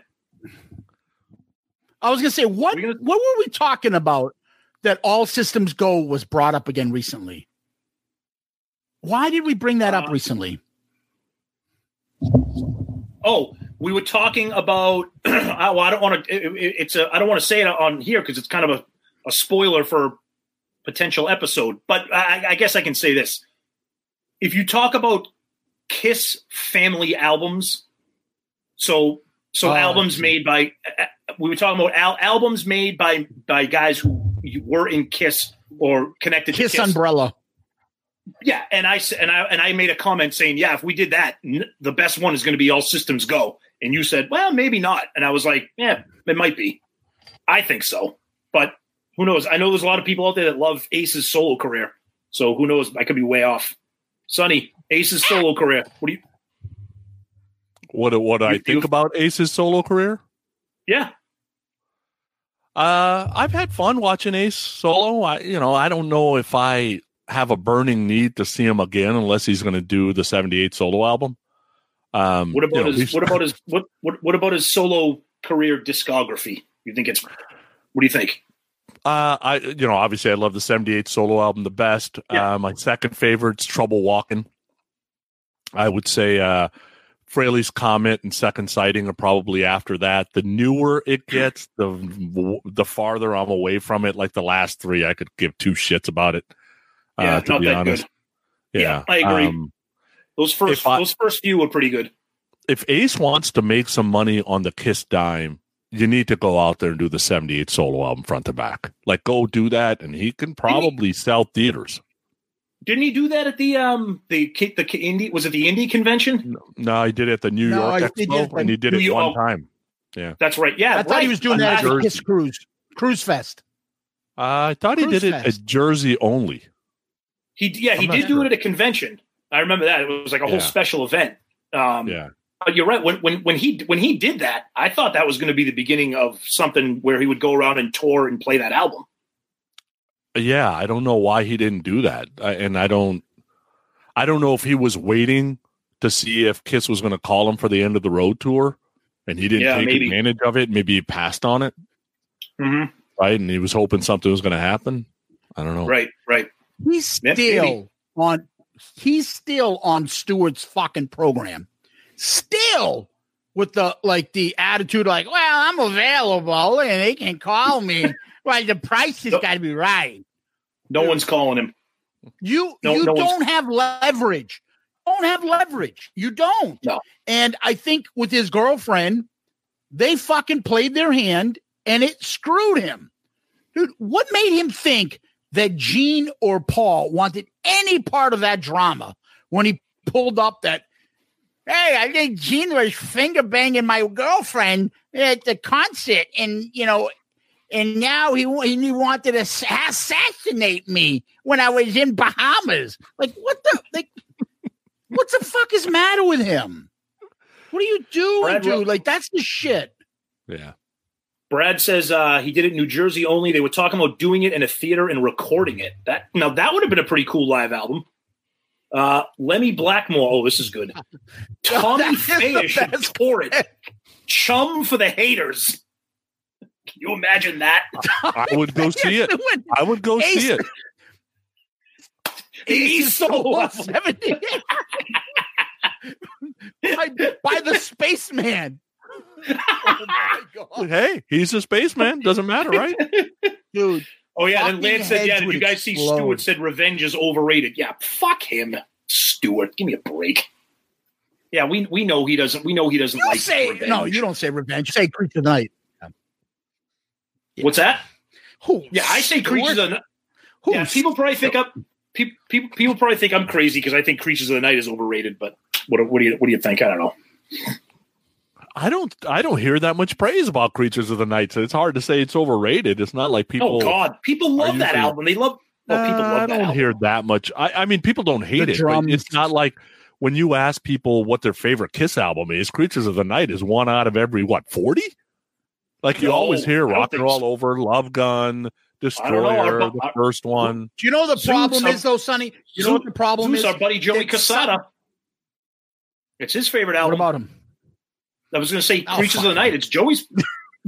Fuck him. Where is he tonight? God damn it! Fucking Joey Quesadilla.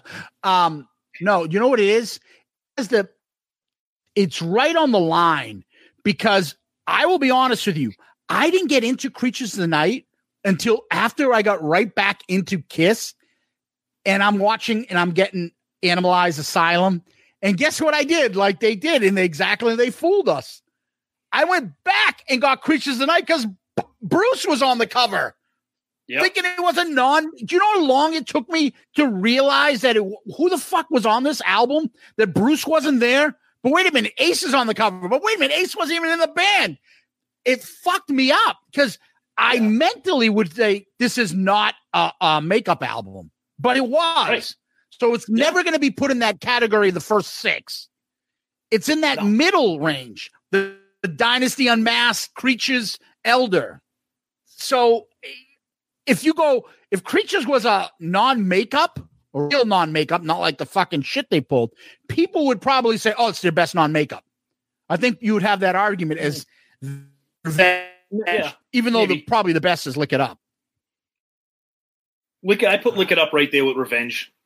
I mean, I like everything. I like everything non-makeup. I do. I mean, I'm on record. I'm a huge fan of Hot in the Shade. I absolutely love that album. I like Carnival of Souls. I'll take a beating to that. I mean, and I don't like Carnival of Souls. I don't like it ironically either. Like I enjoy not all of it, absolutely not all of it, but I like Carnival of Souls. Did you just say? Did you just say what? I take pictures for people to enjoy? And I put my watermark on it so you don't steal them. Oh my God, dude. Hey, really? This is what happens. This is what happens when you go live with us. No one's safe. No one's safe. No one is safe. Nope. No one is safe.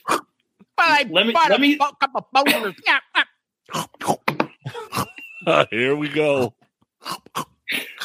Lemmy Blackmore says Stewart's favorite is Asylum from the non-makeup era. Stupid, right? Well, I don't know. We got someone right here. We got someone right here. Lenny, that's not didn't like it enough to take it in the album draft. That was because I took purple. Oh, let's open that can of worms. Here we go. Let me open the jar here. Let's recap the draft while we're at it. Oh my God. He was just frozen. I took purple. Somebody's going to jump in and go, well, my house got the most likes. More people wanted to come to my house. And I want a ribbon, and it's hanging up in my office at home that I got the most likes of all the houses. Hey, what the fuck? I don't know what you're talking about, Jack. Yeah, Jack. What, I don't even know who that is. What is what is that? I don't even know what he's talking about. I think it's Chris Sinzak says it's the new dish that Paul's cooking tonight. Chris Sinzak says, thanks for going live, fellas. Nice to get some laughs after this shit sandwich of a day. Thanks, Chris. Welcome. So going back to that, what we were talking about, how do you feel that you have the same favorite non-makeup album as your buddy Stuart? Oh, I don't care. It doesn't matter to me. Stuart, he's a pain in the ass sometimes. I still listen to his podcast when he has something interesting. And I just kind of fast forward the first 15 minutes of me, and I just pass forward through all that. See, we can separate that, can't we? Yeah. We can separate it. Oh yeah. I can like you for some of the stuff you do, and I don't like you with the Kiss stuff. And we're gonna go off in this rant here, but it's the fucking hypocrisy. Yep. You don't talk about this with other bands. You don't talk about background tracks with fucking people that do it just as bad as Kiss. You don't talk about fucking music selling merchandise stuff about that stuff when it's not Kiss. And you don't talk about bands that have contentious relationships and bring them up and stir shit up unless it's Ozzy or Kiss, Paul and Gene. Yeah. He has a problem with Ozzy, Sharon, Paul or Gene. And that's the only shit that he stirs it up. Sonny, what's this comment by Chris? He says, remember how cool Stuart was to us after the Atlanta Expo, LOL. Uh-oh. Uh-oh. So he ended up using the tables to do an interview with Vinny.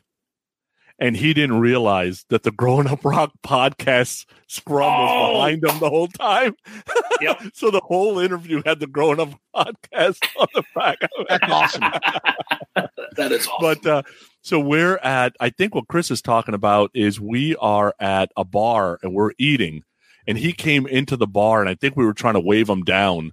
And he saw us, didn't say shit, and just went into the back room. I think that's what Chris is talking about. Okay. No, but Zeus is right. We've said it before. It's like you have to be an equal opportunity criticizer, reporter. To me, if you want credibility, you have to. And if you're gonna shit on Kiss and if you're gonna make comments about Ace and Peter and the way Paul and Gina, that's fine. Some of the stuff he says is true. I'm not going to say that my problems with Stuart are because I don't like what he's saying about Kiss. The problems is that, like Zeus said, you're not saying it about any other band. You're not nitpicking any of the group dynamics among band members because these bands it's just so obvious that you have been left by the side of the road by Paul and Gene, and now you're like a crazy ex-girlfriend who is just going to stalk them, and he uses Ace as his weapon to get to Paul and Gene. And it's just that's the problem here. I mean, like I said, I don't necessarily disagree with what he says about Paul and Gene. Some of the stuff that he says is, some of it's kind of true, especially when I will say he made me laugh when he was shitting on Gene about the steak that he breathes fire, and then he was going to sell it after the show. Every song. He goes, if that's the case, Gene's going to be breathing fire after every song. Right? I think that's kind of funny because it's like, it wouldn't surprise me if he did that. But yeah, but he doesn't. But he doesn't do that for anybody else. Right? No, that's the point. Exactly. He doesn't. Yep. And if you guys really want to hear what we think, listen to our episode. It'll drop in a couple hours. I think we get into it a little bit. That's right. Because we do. Basically, Sonny, I'm not sure if you're aware. he retweeted my comment, and it went a little bit viral. Oh yeah. Oh, he did. Oh, so, I didn't know that. So he put the thing up. So you guys will hear about this tomorrow, but I don't give a fuck. I'll say it now. So Kiss put a comment up about them being on the Rock Honors for VH1. This is Kiss' Twitter page. He jumps in and he comments, and then he says, and the thing about this was that Ace wasn't allowed to play with Kiss that night. And blah, blah, blah, blah, blah, blah. Ain't that right? You know, Scott Ian, Tommy Lee, and whoever else was on there with him. And I'm like, and I just put a picture.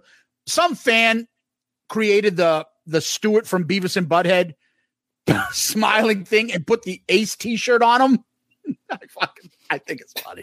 So I tweeted that, and I just wrote, this is why they don't like you. And then he retweets that. Jesus, people are like PC and they can't say anything to them. You know, I'm just spitting facts because I was a producer for that show. And I'm like, no, it has nothing to do with, you know, you patting yourself on the back. I didn't even want to get into it. My whole problem with him was, again, this is Kiss's own site. You go on there to throw in shit, stir shit up to try to get Kiss people fighting amongst themselves about Ace versus Gene and Paul. Why are you bringing this up? Oh, they Why did. don't you tweet about it on your own page? And then what he does is you stir this shit up. And then you get the fucking idiots that are kiss his ass and like, oh, no, he's been carrying the torch for rock music. I don't give a fuck what he's been doing. It doesn't mean everything he says is what we should all believe. Just like he criticizes people that follow Kiss. I don't believe it. We have a Kiss podcast. We don't kiss their ass at all. If anything, somebody probably hears us from Kiss is like, dude, we got to get these two assholes off. All they do is shit on us. We don't shit on them, but we do put in perspective. So all these fucking people that are sitting there and kissing his ass, and he makes these false equivalencies. We are not one of these sheep people that are like, Kiss can do no wrong. Paul is the greatest. Gene is always right. We don't do that shit. What we are tired of is your fucking sanctimonious bullshit and your hypocrisy. And you stir shit up and you're a fucking troll when it comes to the band. And stop pretending that you're not. That's it. And like we said earlier, when we were talking about a couple other topics, you can do two things at once. You can still listen to Eddie Trunk's podcast. You can still respect what he's done, you know, wave the banner of 80s rock and everything. I'm sitting right next to two of his books. I mean, I say this all the time. You can do all that, but you can still criticize. Like, I don't understand these people that think that it's all or nothing. Like it's the same thing with a band. Exactly. Like, you may love a band, but you can still say that some of the music sucks. Sorry, I don't own every, you know. Like, it's the same thing with Eddie Trunk. Yes, he has done a lot of really good and cool and awesome things, but I can still say that he's a pain in the ass when it comes to Kiss, and he is. And people can't see that you can do both. It's like, you know, the left hand can do this, the right hand can do that, and you can still talk about the same topic, but people get all bent out of shape, you know? And his relationship. Go ahead. And his relationship with Ace is a little uncomfortable. Yeah, and I think that might end up costing Ace joining Kiss again. Great point. Having Sonny. Eddie Trunk as a friend and just kind of needling it, and I don't know if that's good for Ace. We know how Paul can be. Paul can be very vindictive. Paul can be very personal, and that's a great point. He's probably like, okay, all right. You know, this guy's an asshole. You're friends with him, you're an asshole. Like that's how Paul can be, you know. And Jack says it's all because. Oh, go ahead. No, I was going to say Jack said it's all because Paul shit on him a few years ago at his art exhibit here in New Jersey. Yeah. I'm not familiar with that. I'm not familiar with that exact story. The one thing I do remember is, and I can't remember where it was. Maybe this is that event. Paul was doing like some kind of interview thing, like in the round, and I thought somebody brought up that metal show.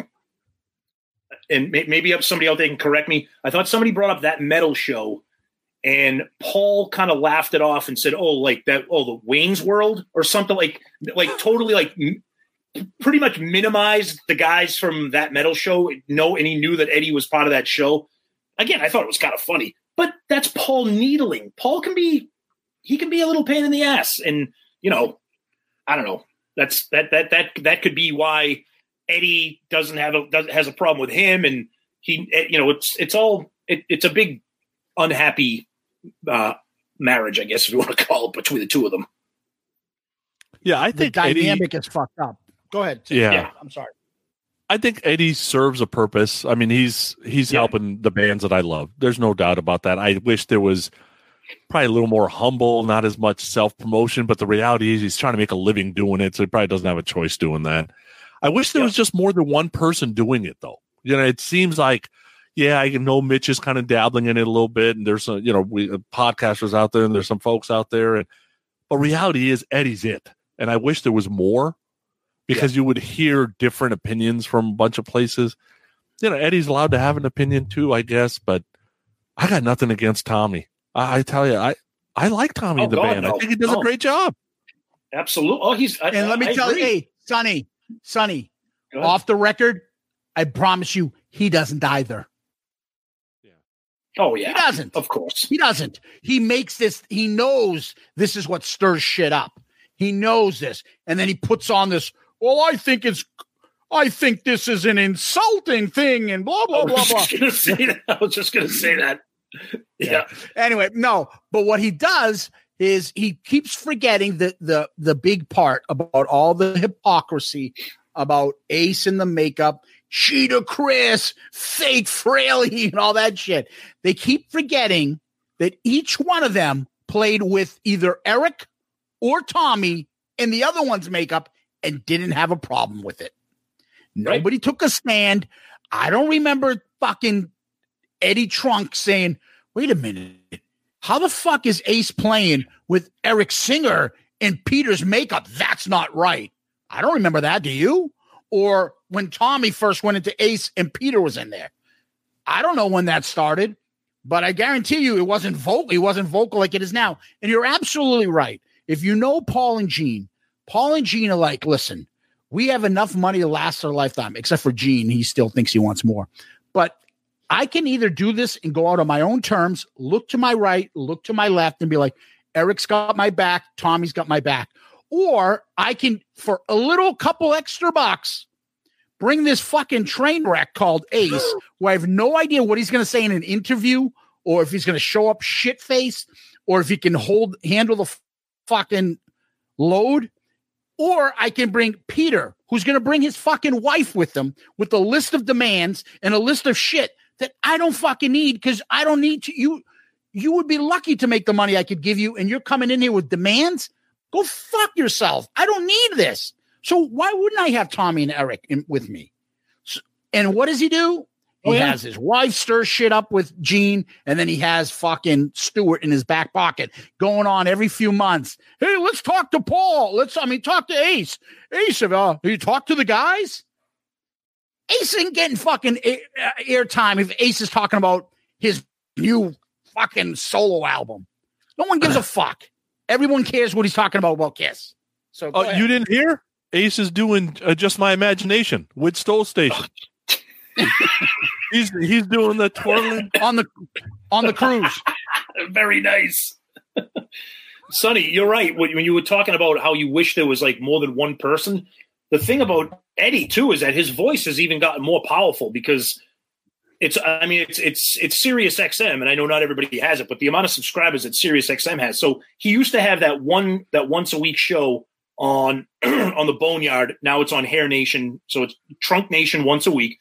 But since Sirius XM a few years ago created that channel called Volume, where it's a talk station, but it's all music talk.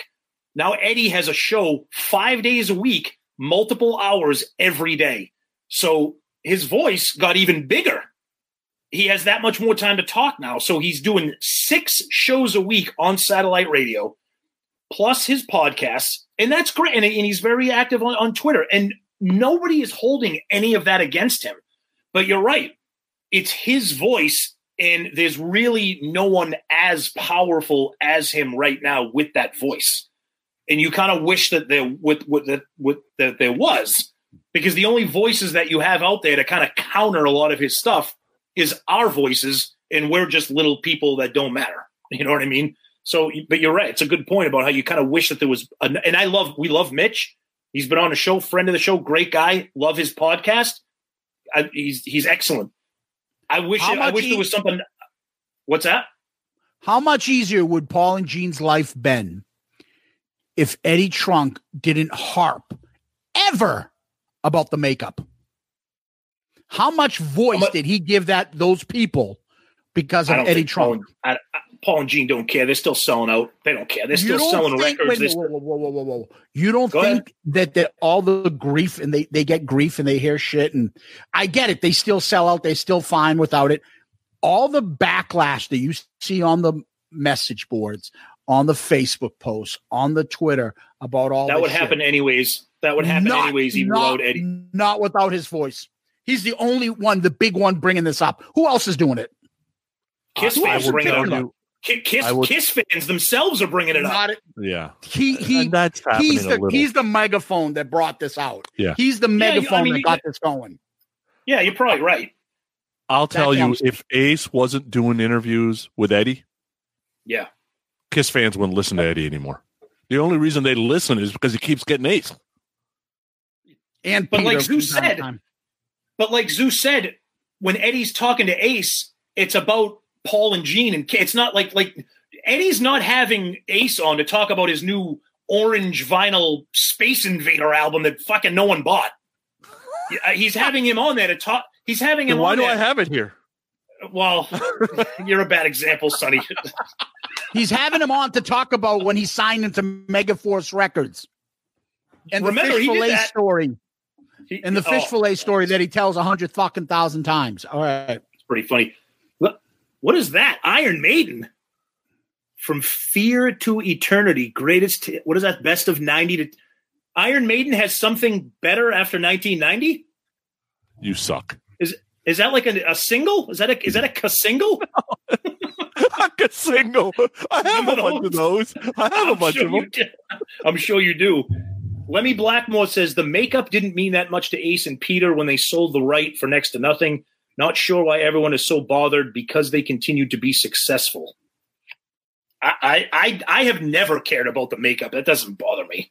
I mean, I will say, that being said, I can see it doesn't bother me, but people that get bent out of shape, that's how rock fans are. No, it's Peter Criss, it's Ace Frehley, it's Catman Spaceman. I get it, because the Catman was created. That was a Peter Criss creation. Spaceman was an Ace Frehley creation, so I get that. I understand it, but it doesn't bother me. I don't know. Maybe it should. Maybe I'm a bad Kiss fan because it doesn't bother me. Yeah, I think if Kiss is dead and they don't make it out of the 80s, let's say, you never hear about it. It instead would have been, man, Ace and Peter got away with making $1 million off that, whatever, selling the makeup, whatever, how much money they made. Yeah. Right. Yep. And everybody would think they're the biggest geniuses on the planet, and everything was about Ace and Peter, and Kiss was nothing without them. Right. It'd be like that. And the problem is that, when they sold it, did they know it was going to be huge? Of course not. Right. Who knows what they're on? Who knows if they're hammered? They're just making the best decision they can at that moment in time. It was interesting. My wife and I were talking about it this morning. We heard the Folgers commercial again. Folgers in your cup, right? And she goes, man, the person that did that jingle must be a millionaire or a billionaire. I'm like, babe, that guy made $5,000 and moved on. He's not making 5 cents for every time the commercial plays. Was it the version with Paul Stanley singing it? No, I wasn't. No. Oh, see that's when he did the Olay at the end. Yeah. He was in like the circus and he had like a pirate shirt on. Olay! Oh my God. Oh yes. boy. We have covered pretty much everything that could be covered right now. Holy shit. Talk about, like you said, Zeus, OCD and ADD all together. Wow. By the way, there's something scrolling that says the tragic passing of Bob Kulick. I think we stopped talking about poor Bob about an hour ago. I know. I feel bad. People who checked in, they're probably like, what the fuck? Why are these guys laughing? And they have a thing that says the tragic passing of Bob Kulick. What am I looking at here? I know. Why are they talking about Shotgun Messiah? Was he in that band? These guys are talking about Stewart and Bob Kulick just passed? Yeah, maybe we need to update that band, although it's a little too late now. We stopped talking about Bob about an hour ago. And God rest his soul. Did he write that song, Oh Baby Baby? I don't understand. What's with the Motown songs? Oh, I just thought of one. Oh, you know, we're out there. We can't touch anybody. You wish you could hug somebody. You wish you could go over and have a pizza with them. You wish you could go to concerts. But I'm here to tell you something. If you reach out, I'll always be there. Oh, God. We need a new nickname. Sunny Motown Pooney, not Sunny Hollywood Pooney. That's a good one. You like that? I'll reach out. It was very nice. It was very nice. Yes. Troy Astro says Bob Kulick is dead. Oh man, it's like losing Peter Criss's replacement Eric Carr. It's a big loss. I think the Eric Carr loss was a little bit bigger, but it's a big loss. Troy, he didn't mean that. He's sorry for your loss. He's like, what an ass. No. I'm saying I think he's trying to figure out whether he was serious or not. No, I was talking about his comparison between Bob Kulick is like Eric Carr passing away, and I said, not really, because Eric Carr. So wait, no. So now, so Bob Kulick dying is the same as Eric Carr dying in terms of Kiss family, in terms of the Kiss family. Come on, Motown. Come on, turn it into a song. I think it's mean to say, whatever, you know. That's not what I said. That is not what I said. That is not what I said. Stop the Stop. He's on a very fixed income. Your Nana has now agreed to send us. Have you ever seen other shows doing this StreamYard? Do they have this kind of combative relationship? Or they're all like serious? Yes, I agree. I find that album to be the most, dynamic of all the albums they've done. And then it's us. And then it's us like, fuck off. Tom, that's a very astute point. I see where you're coming from there. I think you should fuck off. we can do that. We can do that. Absolutely. And and the sad thing is though, I'm glad we can laugh about a little bit stuff and get a sense of humor.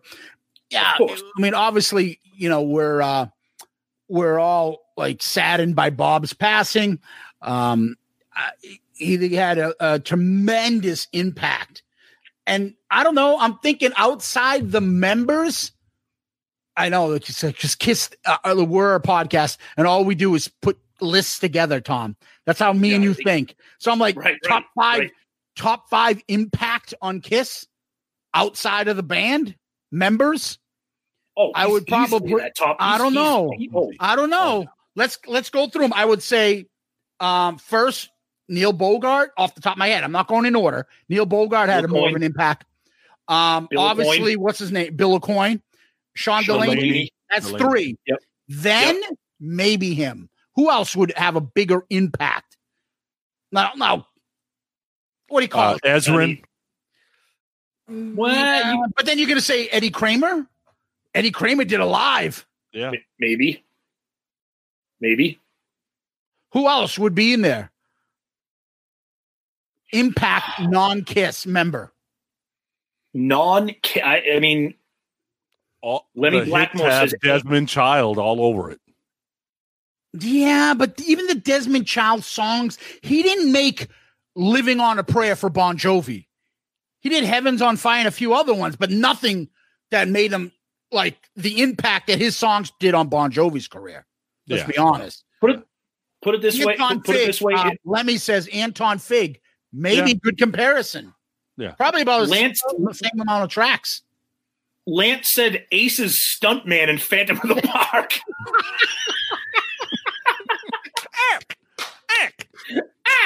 That's a great one.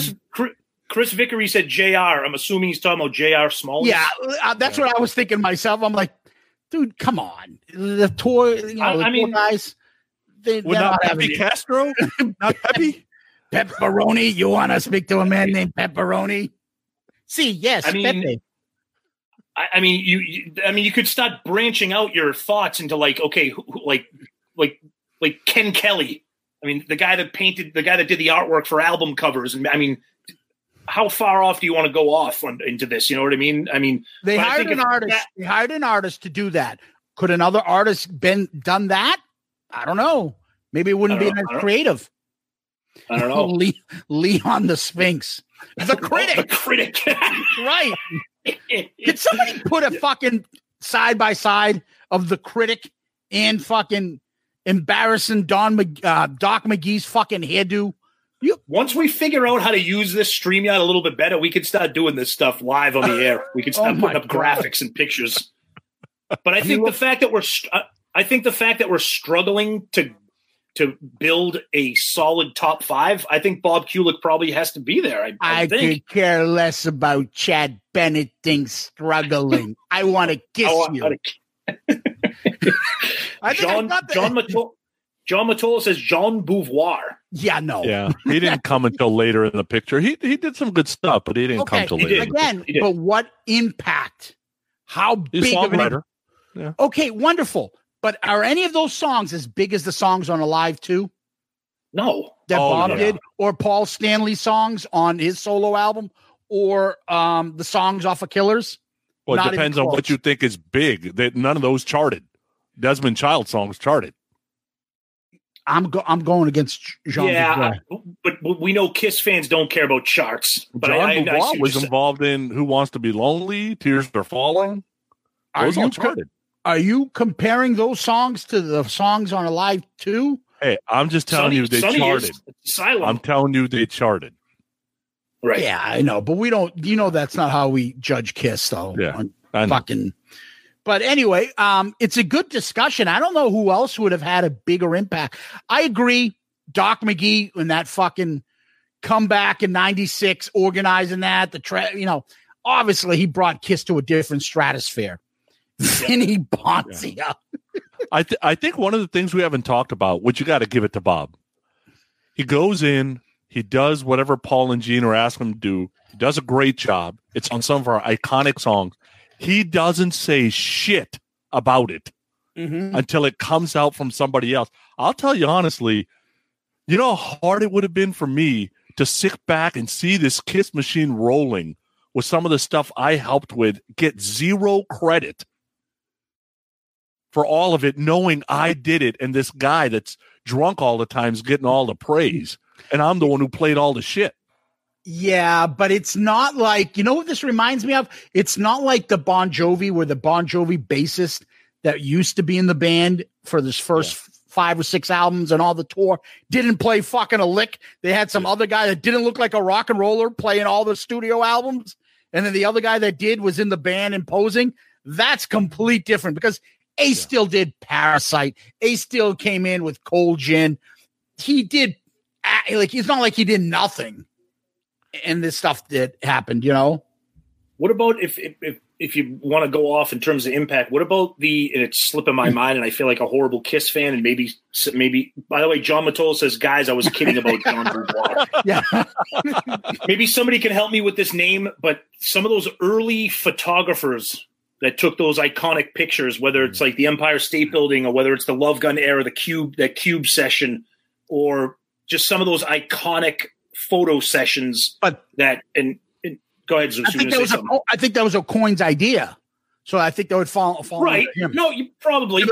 So they would have hired somebody else to do. But I think that proves how big of a Bill O'Coin was.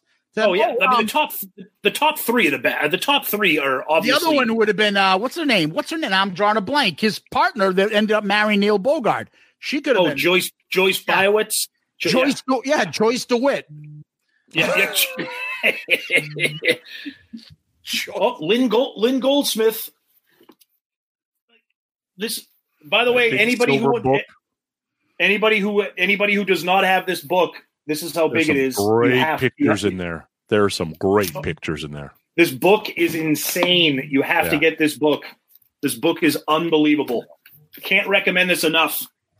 That's one of those books that I wish would have had like some sort of preparation kind of thing, so I could frame some of them, like buy 2 books, frame some of those, and keep one in a book. Some of those pictures are unbelievable. Yeah, the book is that's one of the best Kiss books I own. Could be one, maybe the best, but yeah. What about Lydia Chris? What about the Coppertone girl? Like, what the fuck? Lydia Chris had a big impact in the stuff in the beginning. Yeah, probably keeping Peter on a short leash by having him lose his complete mind. Yeah, but she took a lot of the photos, some of the outfits she helped out with in the beginning. I was going to say, Lemmy brings up the artist that did the solo albums. The Italian fellow there. Yeah, Eraldo Caragatti. Yeah, that's like we've said before. It's probably the most iconic images of the 4 band members. Extra pepperoni? Yes, extra pepperoni, please. Yeah, he's the Italian fellow. Enrico Palazzo? Enrico Palazzo. Wally Alberts must have just checked in, and thank you, Wally. We've been live for 2 hours, and the reason we went live was to honor Bob Kulick's memory. The show has veered off course in 500 different directions, but the first probably 30, 40 minutes of this live cast was talking about Bob. And then we're talking about Bob again because we're trying to make a list of the most impactful non-Kiss members in Kisstory. And we think Bob is probably top 5. Yeah. If you say influence on the music, Bob's going to be in the top 5, no problem, right? Because besides the 4 original guys, hell, you could say impact on the music might be bigger than Peter Criss because he didn't write a lot of the stuff. Don't say that. Wait, say that again. I want to hear this so we can like record this, make sure it's nice and clear. Say that again. Impact on Kiss music, Peter Criss or Bob Kulick? Peter didn't write most of the stuff. On Kiss music? Are you fucking insane? This is so easy. This is so easy. Fucking insane. It's like poking the bear. I was just going to say that. That's all that is. It's poking the bear. That's me poking right there. Yeah. Oh. I mean, Zeus is speechless. This is worse than the purple pick during the draft. The purple pick was just like this. What? I'm like, that's not fucking funny. And especially since we just decided that we weren't going to take out, what do you call it? We weren't going to do trades. So I'm like, he just took it from me. I don't even get a chance to pick it. It's not like I have it. I don't have it on my phone. I don't listen to it all the time. Right. It's like this imaginary world where all of a sudden I'll never hear the album. You don't have it. What did he do? It's gone. You do. Oh, God. Well, I want to see him in his tight little shorts. Anyway, listen, I think the first 3 are the biggest. Those are easy. Oh, yeah. Sean Delaney, Bill Aucoin, and Neil Bogart. Probably I would put that in there. But if you go musicians, you'd probably would say Bob and then what's his name there? Anton Fig. Anton Fig, yeah. Probably. Anton and Bob each played on one solo album with 9 songs on them, right? Yep. Anton played on Dynasty. Yep. But he didn't play. I'm not sure who played on Alive 2. There's always rumors. I've heard that Peter did. I heard that he didn't. He played on, what else did he play on? He played on Unmasked. He played on Unmasked. Yep. I was just going to say he played on Unmasked. He played on more than Bob. Yep. And Peter. Oh, you're right. He played on more stuff than Peter. Shut the fuck up. Sonny, don't do it. Oh, don't do it. All right. You just ding, ding, ding. What are these comments? Go ahead, Tommy. Read these. Let's see. Troy Astro says Gene Simmons plays the bass like a Stratocaster. Okay. What in the videos when he's like boom doo doo ba doo ba doo, and he was going doo ba doo doo ba doo doo, and I was going biddly biddly bop, and that's how I wrote "While My Guitar Gently Weeps." Dude, have you ever seen? Me and Tommy remembered the fucking the Dana Carvey's show. That thing was fucking hilarious, and then they canceled it real quick. Absolutely brilliant. That whole Beatles thing came out way before they did the what's the name? Will Ferrell did the Neil Diamond. Yeah. So on that, Harrison's like, I killed somebody before. And he did all that stuff, and what's the name? Snoring, sleeping in there. Yeah. And then he was going, Billy Bob. Lemmy Blackmore says, in terms of influence, Devereaux, big influence. Glad they defeated him. Zeus, you're not gonna like this comment from Troy. The credits don't lie. Peter Criss didn't write a lot of the songs. The credits went to Paul, Gene, and Ace. It doesn't mean anything, though. Who cares? Yeah, it doesn't mean anything. He's a musician. He doesn't got to write nothing. Forget it. Pizza maker. No. Who cares? Don't make pizza. I am on Zeus's side here. Peter, how many songs did we just did load? How many songs did Jason Newsted write? Almost none. None. Was he even on the album? He didn't write any. Yes. I didn't hear any bass. No, that's Injustice for All. Yes. Wally Albert says Anton is on Ace's new album out this fall. Anton Fig. Oh, that's cool. Anton Fig is playing on Ace's new album due out this fall. That's cool. I got a new fucking album. Where's my Grammy? Is it getting it for the last one? What are you talking about? It's in the can. It's in the can. It's been in the can. He is Ace. Poor Ace. And that's the thing. Poor Ace. He gets, and we've had this comment get brought up to us. We've had it in our questions. We get in our tweets. We get a lot. Why the fuck does everyone give him a pass? Like, because people love the lovable loser. Because he's Otis. He's Otis from Andy Griffith. Everybody loves Otis. Yeah, you're not fucking putting yourself in a time cap here, right? You're not dating yourself at all with that one. The Andy Griffith show? He is the old man of the group here. Yeah, I am. You know, I'm okay. Remember he thought that old lady on The Stranger was hot. Oh, dude, she is. She is. Dude, are you fucking? She's hotter than the wife. Yeah, what? Neither of them were hot. Neither of them were hot. This is all it takes is one comment, and we take another detour down a fucking TV show. That Stranger was good, though. Stranger was good. It was really good. Oh, it was awesome. The girl that was like the fucking one stirring up all the shit and the rumors, and the murderer's, not the murderer's mom.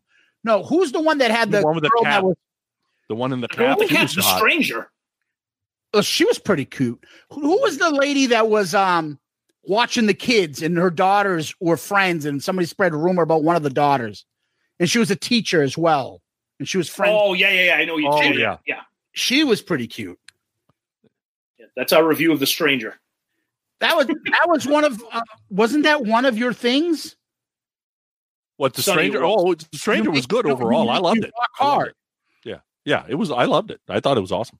That lady's in it. She's kind of like a Spice Girl, kind of a man. Yeah. Dude, oh boy! You know how much shit we get about your stupid comments that the Spice Girls look like men? That is beyond. That is like this stupid. That's as bad as your Asylum is the Kiss's best album. It is their best album. Oh my god! Oh god! And the Spice Girls look like men. Are you fucking insane? Yes, dude. I think we need to do a top 10 fucking Sunny hot takes. Give me the Golden Girls versus the Spice Girls any day. Golden Girls. That sounds about right. You would take that. You're about their age, so I mean, yeah. I can see that. Wally wants to know, how old are you guys? Well, why, you want to date me? That's what this is. This is online dating. Thanks, Sonny. We just lost somebody now. Again, hey, our buddy Daryl Albert checked in. Where? I don't see his ass. Right there at the bottom. Yeah. Says Sporty Spice is a tad manly. That's what it says. I would have fun with that poor fucking victim. Oh my God. She is not manly. Have you seen, especially now, what she looks like? She's even more like fucking jacked up. She looks hot. Yeah, she's smoking like a man. Like a man. Man. You can act like a man. What's the matter with you? How old are you guys? We can't divulge our ages, even though we've already said it many times before. I turned 50 this year, so I'm 50. You're fucking old. I know. I'll be 47 in a few months. When's your birthday? July. So I'm older than you by a month then, right? Yeah, your birthday's in June. Yeah, by a month. Yeah, that's right. So everybody out there, birthday presents. Yeah, no. Don't do it. Don't do it. So, to finally come around too, like we're getting more people listening now than we did earlier. Bob Kulick. Anything else you want to bring up about him before we? No, I mean it's just. I think we've talked about his value and his value to the band and everything he's done. I mean, for God's sakes, we have him in the top 5 most impactful non-band member list. I mean, it's for everything he did. So, yeah, and I'll say, the last year and a half, there's been some interesting stuff out there. I will tell you, I met him before the year and a half, and he seemed like a nice guy, right? So nobody's going to get judged for the last 18 months that we're on the planet, and who knows if you even got the full story. Guy's a nice guy. He's a great musician. He was important to the Kiss family, and it sucks to lose a Kiss Army brother. Doesn't matter really who it is. And reality is Bob was important to the Kiss machine when the Kiss machine needed somebody important in the late 70s, early 80s. They needed the help, and he was there to help them. And otherwise, Ace probably, leaves during Love Gun. Who knows? So I think it sucks for his family. I feel for Bruce, and sucks to lose a Kiss brother. Yeah, I have a ton of regret that he didn't get a chance to reconnect with his brother, as far as we know, and they didn't get to patch things up. I also feel like I personally have a lot of regret because we never got that interview, which could have been one of his last. And I feel like it's going to sit with me that we had an opportunity to do it and we didn't. But, more importantly for the man, he was a guy that obviously produced good music. One of my favorite songs of all time, he was on there. And unfortunately, we're going to get a chance to listen to him play some more music. And in the end, it's sad. And it gives you, that life lesson that life is short and that we shouldn't stay mad at people that we care about, especially not family. And I hope that somewhere along the line, they got some peace and that Bruce and Bob and all the family involved that are still with them and can, look on the bright side of things. So on that happy note, Tom, did you want to add anything? No, like we kind of coming around, like you said, full circle, just same thing. My heart breaks for Bruce and his family, not just for the loss of his brother, but just for, the strain on their relationship. And just, I just hope that Bruce can try to find some peace somehow with this situation. And, his loss, our loss, the Kiss Army's loss, just a shitty thing. And it's just, like you said, our musical, people, everybody's just getting older now. And it just sucks. That's all I can say. Yeah. So I know. Anything else we want to change the subject before we finish on a more happy note than that fucking somber note? No, I think we did a nice wrap around there at the beginning and the end. We filled 2 hours with chaos. So I hope everybody enjoyed this because I sure did as well. Thank God you said wrap around. Well, I was going to say something. I was going to say something else, but this is live. I'll save that for the private. I'll save that for the private videos. Because my response was going to be stop in the name of love. Hey, one other quick thing. Go ahead. One other quick thing. We have another episode coming on in about 2 hours. Then I hope you like. We just released this week, Load, the bonus album that we did with Sonny.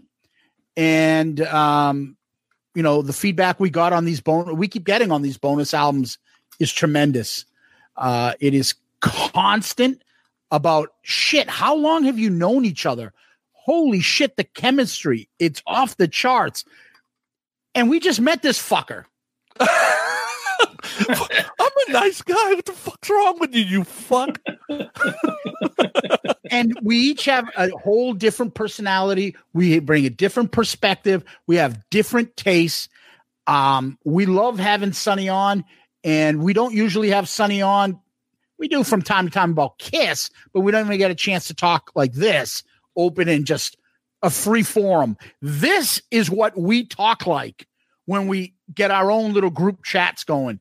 This is a lot more us than the couple previous ones. We had a little bit of a handcuffs on us, a little bit, I would say. This is more free form. And this is kind of our style. We'll probably end up doing something with, Steve and Potter and the Hell guys and Sonny and Growing Up Rock and maybe other people in the future. But I kind of like having that fucking dipshit over there on our show, on these live shows. What do you think, Tom? Oh, am I the dipshit or is Sonny the dipshit? How would you be on our show, the dipshit? I'm talking about him. We love Sonny. We love Sonny. We love having him on here talk. I mean, for God's sakes, this was scheduled like impromptu. Once we heard about the sad news of Bob's passing, we're like, oh, let's go live at 8:00. 2 hours and 9 minutes later, the three of us are still talking about who knows what. So I'll tell you right now, this could go forever because this is what we do. We just talk, we go off on tangents, and we just have a blast. And I hope you guys are enjoying some of this as well. And if you missed some of the beginning of it, it'll be on our Facebook page. You can go and watch it from the beginning. Daryl Albert says, "I am no dipshit, sir." Oh, at least you address. At least go ahead. Finish your No, I was going to say at least he called me sir. I'll give him that. Thank you, Daryl. So a couple things.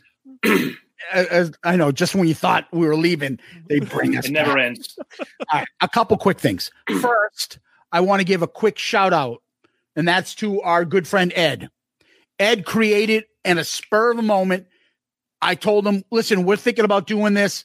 I don't know how to fucking do a banner. Can you just do a banner? And he's like, just give me 10 minutes. And he came up with the best banner I've seen us do of all the live casts he did. And he did in 10 minutes. Thank you, Ed. Ed has obviously, as you guys know, like it seems like he's cornered the market and all us podcast brothers, right? Does a lot of marketing for all the podcasters, but more importantly, has an awesome show.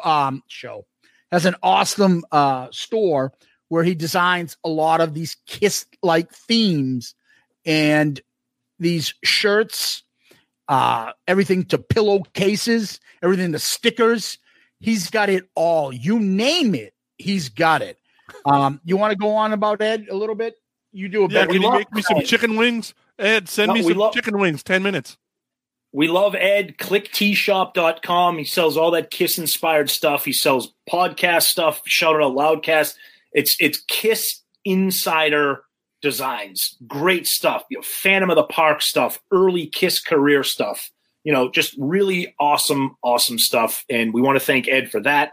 And like Zeus said, thank him for the banner that he put together tonight to promote the live stream. It's awesome. Chris Vickery jumps in. He says he loves the Click T-Shop shirts. Daryl Albert said, I missed the first 118 minutes. Can you start over? Stop the show. I was going to say my nephew's on. Stop the show. Stop the show. Yeah. Oh, man. In addition to this, the other guy we got to thank is the guy that you just mentioned, Daryl. Daryl does a lot of our social media stuff for Pantheon Podcast, DePancio Podcast, whatever we call it. He does a lot of the stuff. You'll see all of a sudden somebody will retweet something about our videos. He'll put clips together. He just did that awesome one where he did Paul Stanley solo albums we were making fun. I think it was Murph that came up with it that said with that David Soul. Yeah, Hold Me, Touch Me sounds like David Soul's song. What is that song that he's got? Don't Give Up on Us, Baby, or something. And he made a video of putting them together. Oh, unbelievable! And he did like a mashup of it, and he tweeted that. That is fucking awesome. Yeah. And then so Daryl does a great job for us there. And then in addition to that, look who's here! Oh my God! Just as we're signing off, we're actually saying goodnight. It's 2 hours and 13 minutes. I didn't tell them that you were going to do this, so I'm trying to drag this out because Steve is like, oh, I'm coming, and I'm like, hurry the fuck up. Now I'm not going to be able to sleep. I saw that face. Now I can't sleep. It was good. You'll be sleeping. I'll be in your dreams. Our buddy Steve from Potter Than Hell joins us just as we're signing off. Very nice. Where are you, buddy? I am at my friend's house. I am here with. Hold on. You have friends? I'm here with Vanessa and Kevin. Do they know that they're live? Do they know that they're on? Yeah. Do they know they're live? Yeah. Do they know that they're on Facebook Live?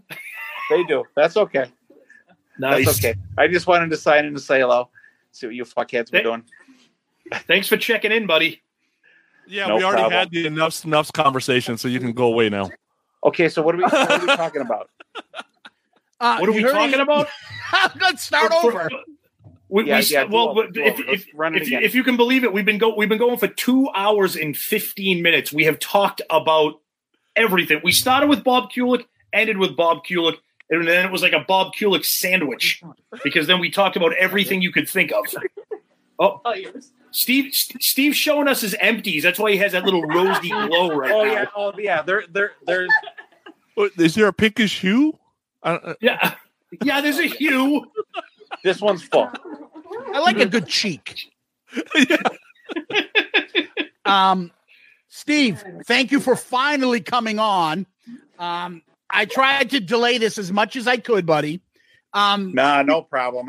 We did a little game night and a little pizza, a little boneless wings tonight with our usual Friday night crew here. Nice.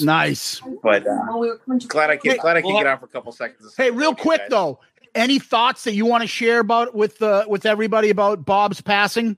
Because I wanted to get you on too, because you've met him, I believe, right? And you've seen them perform or something, right?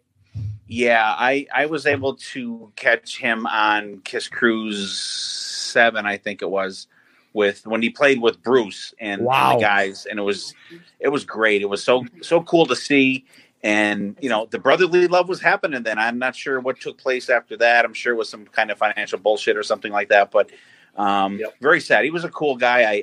I talked to him on that Kiss Cruise, very briefly, just hello, you're kicking ass kind of thing, but obviously he had some kind of problems going on, but I'm kind of sad that they were not able to resolve the problems before he passed away and stuff. But dude ripped it up. I mean, just not even the Kiss stuff, just listen to the stuff that he played on Crimson Idol for Wasp, just like absolutely freaking tore it up. Just phenomenal talent. But it's weird for me. I'm on my phone, so it's hard to get a good angle. It's okay. I mean, there is no good angle on my head, as you guys can see. No, there isn't. If you took it off your head, that'd be the best angle. Yeah, maybe I should mask up then. But yeah, I was glad I got to see him play live though. But it was cool. It was really super cool to see him play that Kiss Alive 2 Side 4 stuff. Oh yeah, live. Him and Bruce. It was just amazing. See him play like All American Man and Larger Than Life and stuff like that. It was incredible to see, and it's really sad. I mean that. He seemed like a decent guy. And I'm sad that he pulled his family problems on. Made them public and stuff like that. You need to just like kind of handle that stuff between yourselves and everything. But when there's money involved, it's hard to say what people are going to do or what people are going to say.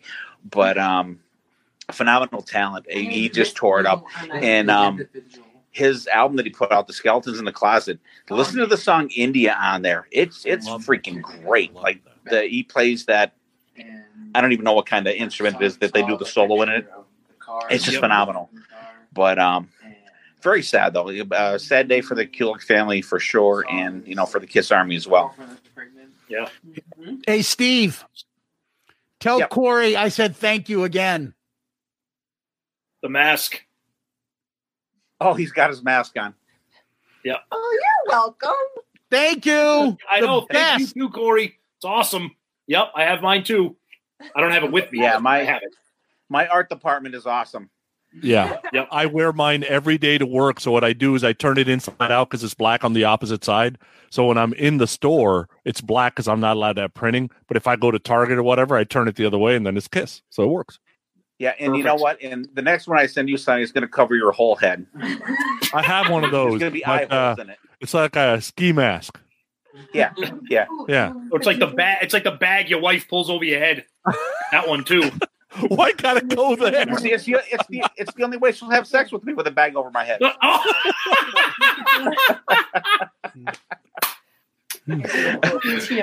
Steve, thanks for checking in, buddy. Next time you're going to be on here with us for the full show. We're going to do this again with you. Yeah, no problem, guys. Thanks. I just wanted to say hello, and I didn't want to bust it on the show, but I just want to say hello to you guys. So, absolutely. Hey, all right, brother. Check out the Powder Than Hell podcast. I got to give my own show a plug while I'm on here for 2 Absolutely. seconds. Absolutely. Yeah, you got brought up. You got brought up a little bit along with your cohorts when we kind of drove in a different direction and somehow ended up in shitty bands, and and some of your partners' music taste got brought up. Yeah, of course. Lizzie Borden always makes it onto our show. Crocus, Lizzie Borden. I don't know who else made it, but Enough's Enough, Shotgun Messiah, Sleaze Bees, Nitro, King Cobra. Don't worry. We have an episode in mind that we're gonna have Sonny on, and we're not decided on the name yet. It's going to be called something like Sonny's Torture Episode, or Sonny Goes to Hell, or something like that. So it's coming up, and you're going to participate. I'm in, because I'm sure there'll be a George Jones CD in there. So I'm good. God, you'd be lucky. Oh, Jesus Christ. Being lucky. It'd be my heaven, your hell. God. Fucking morons. All right, guys. See you, buddy. I'm gonna go. We'll see you. Thank you for having me. All right, for a couple Steve. seconds. All right, brother. All right, care. take care, buddy. Man. On that note, that was our buddy Steve from Potter Than Hell. Check his podcast out too. Awesome hard rock, heavy metal podcast. Check those guys out. BBBC, Dylan and Steve run a great show. They're awesome. Lots of fun. And same thing. Want to pimp something out there, Motown? Oh, yeah. My Enough's Enough podcast. No, I'm just kidding. No, grownuprock.com. Grown Up Rock is, we talk about all things rock, and Podcast Rock City. It's all Kiss. So I'm out there. Nice. What do we do? I don't know. Tonight, I have we just do no everything. idea. We don't know what we do, but no, shout it out Loudcast. Check us out. All Kiss. We like to argue about other stuff too. That's what the bonus episodes are for. That's what these live casts are for. We're on all the social medias. Obviously, if you're watching us, you know that we're on Facebook. Check us out. Our new episodes drop every Saturday. Our new one will drop soon, a little over an hour. So Thank you everybody for checking in, and thank you for the comments. Thank you for interacting. You guys make this even more fun than it already was. Zeus, Sonny, this was a blast. Great way to spend a Friday night. And with all the jokes that we had, remember, rest in peace, Bob, and thank you for the music. Appreciate it. Yeah, absolutely. So I want to echo those sentiments. Guys, we always say this. The best way to get a hold of us is always through social media. You can tweet to us, put on our Facebook page. We have a group page, Shout It Out Loudcasters. We take your emails, shoutitoutloudcast@gmail.com, shoutitoutloudcast@gmail.com. We know we read them. Reviews, 5-star child reviews on iTunes are greatly appreciated. Podchaser, wherever you can find us, we appreciate it. We thank you. God bless Bob. May he rest eternal in peace. God bless the Kulik family. God bless you two idiots. And God bless Kiss Army. And one more thing, Daryl, you're coming in late. We have mentioned Pantheon before, but we'll say it again because you're here. Pantheon Podcast Network. We're on it with a bunch of other awesome shows, and that's where our buddy Daryl Alber comes from. So we thank him. But with that being said, everybody, thank you so much. Great time tonight. We'll see you guys soon. Thank you. Peace out, Girl Scout.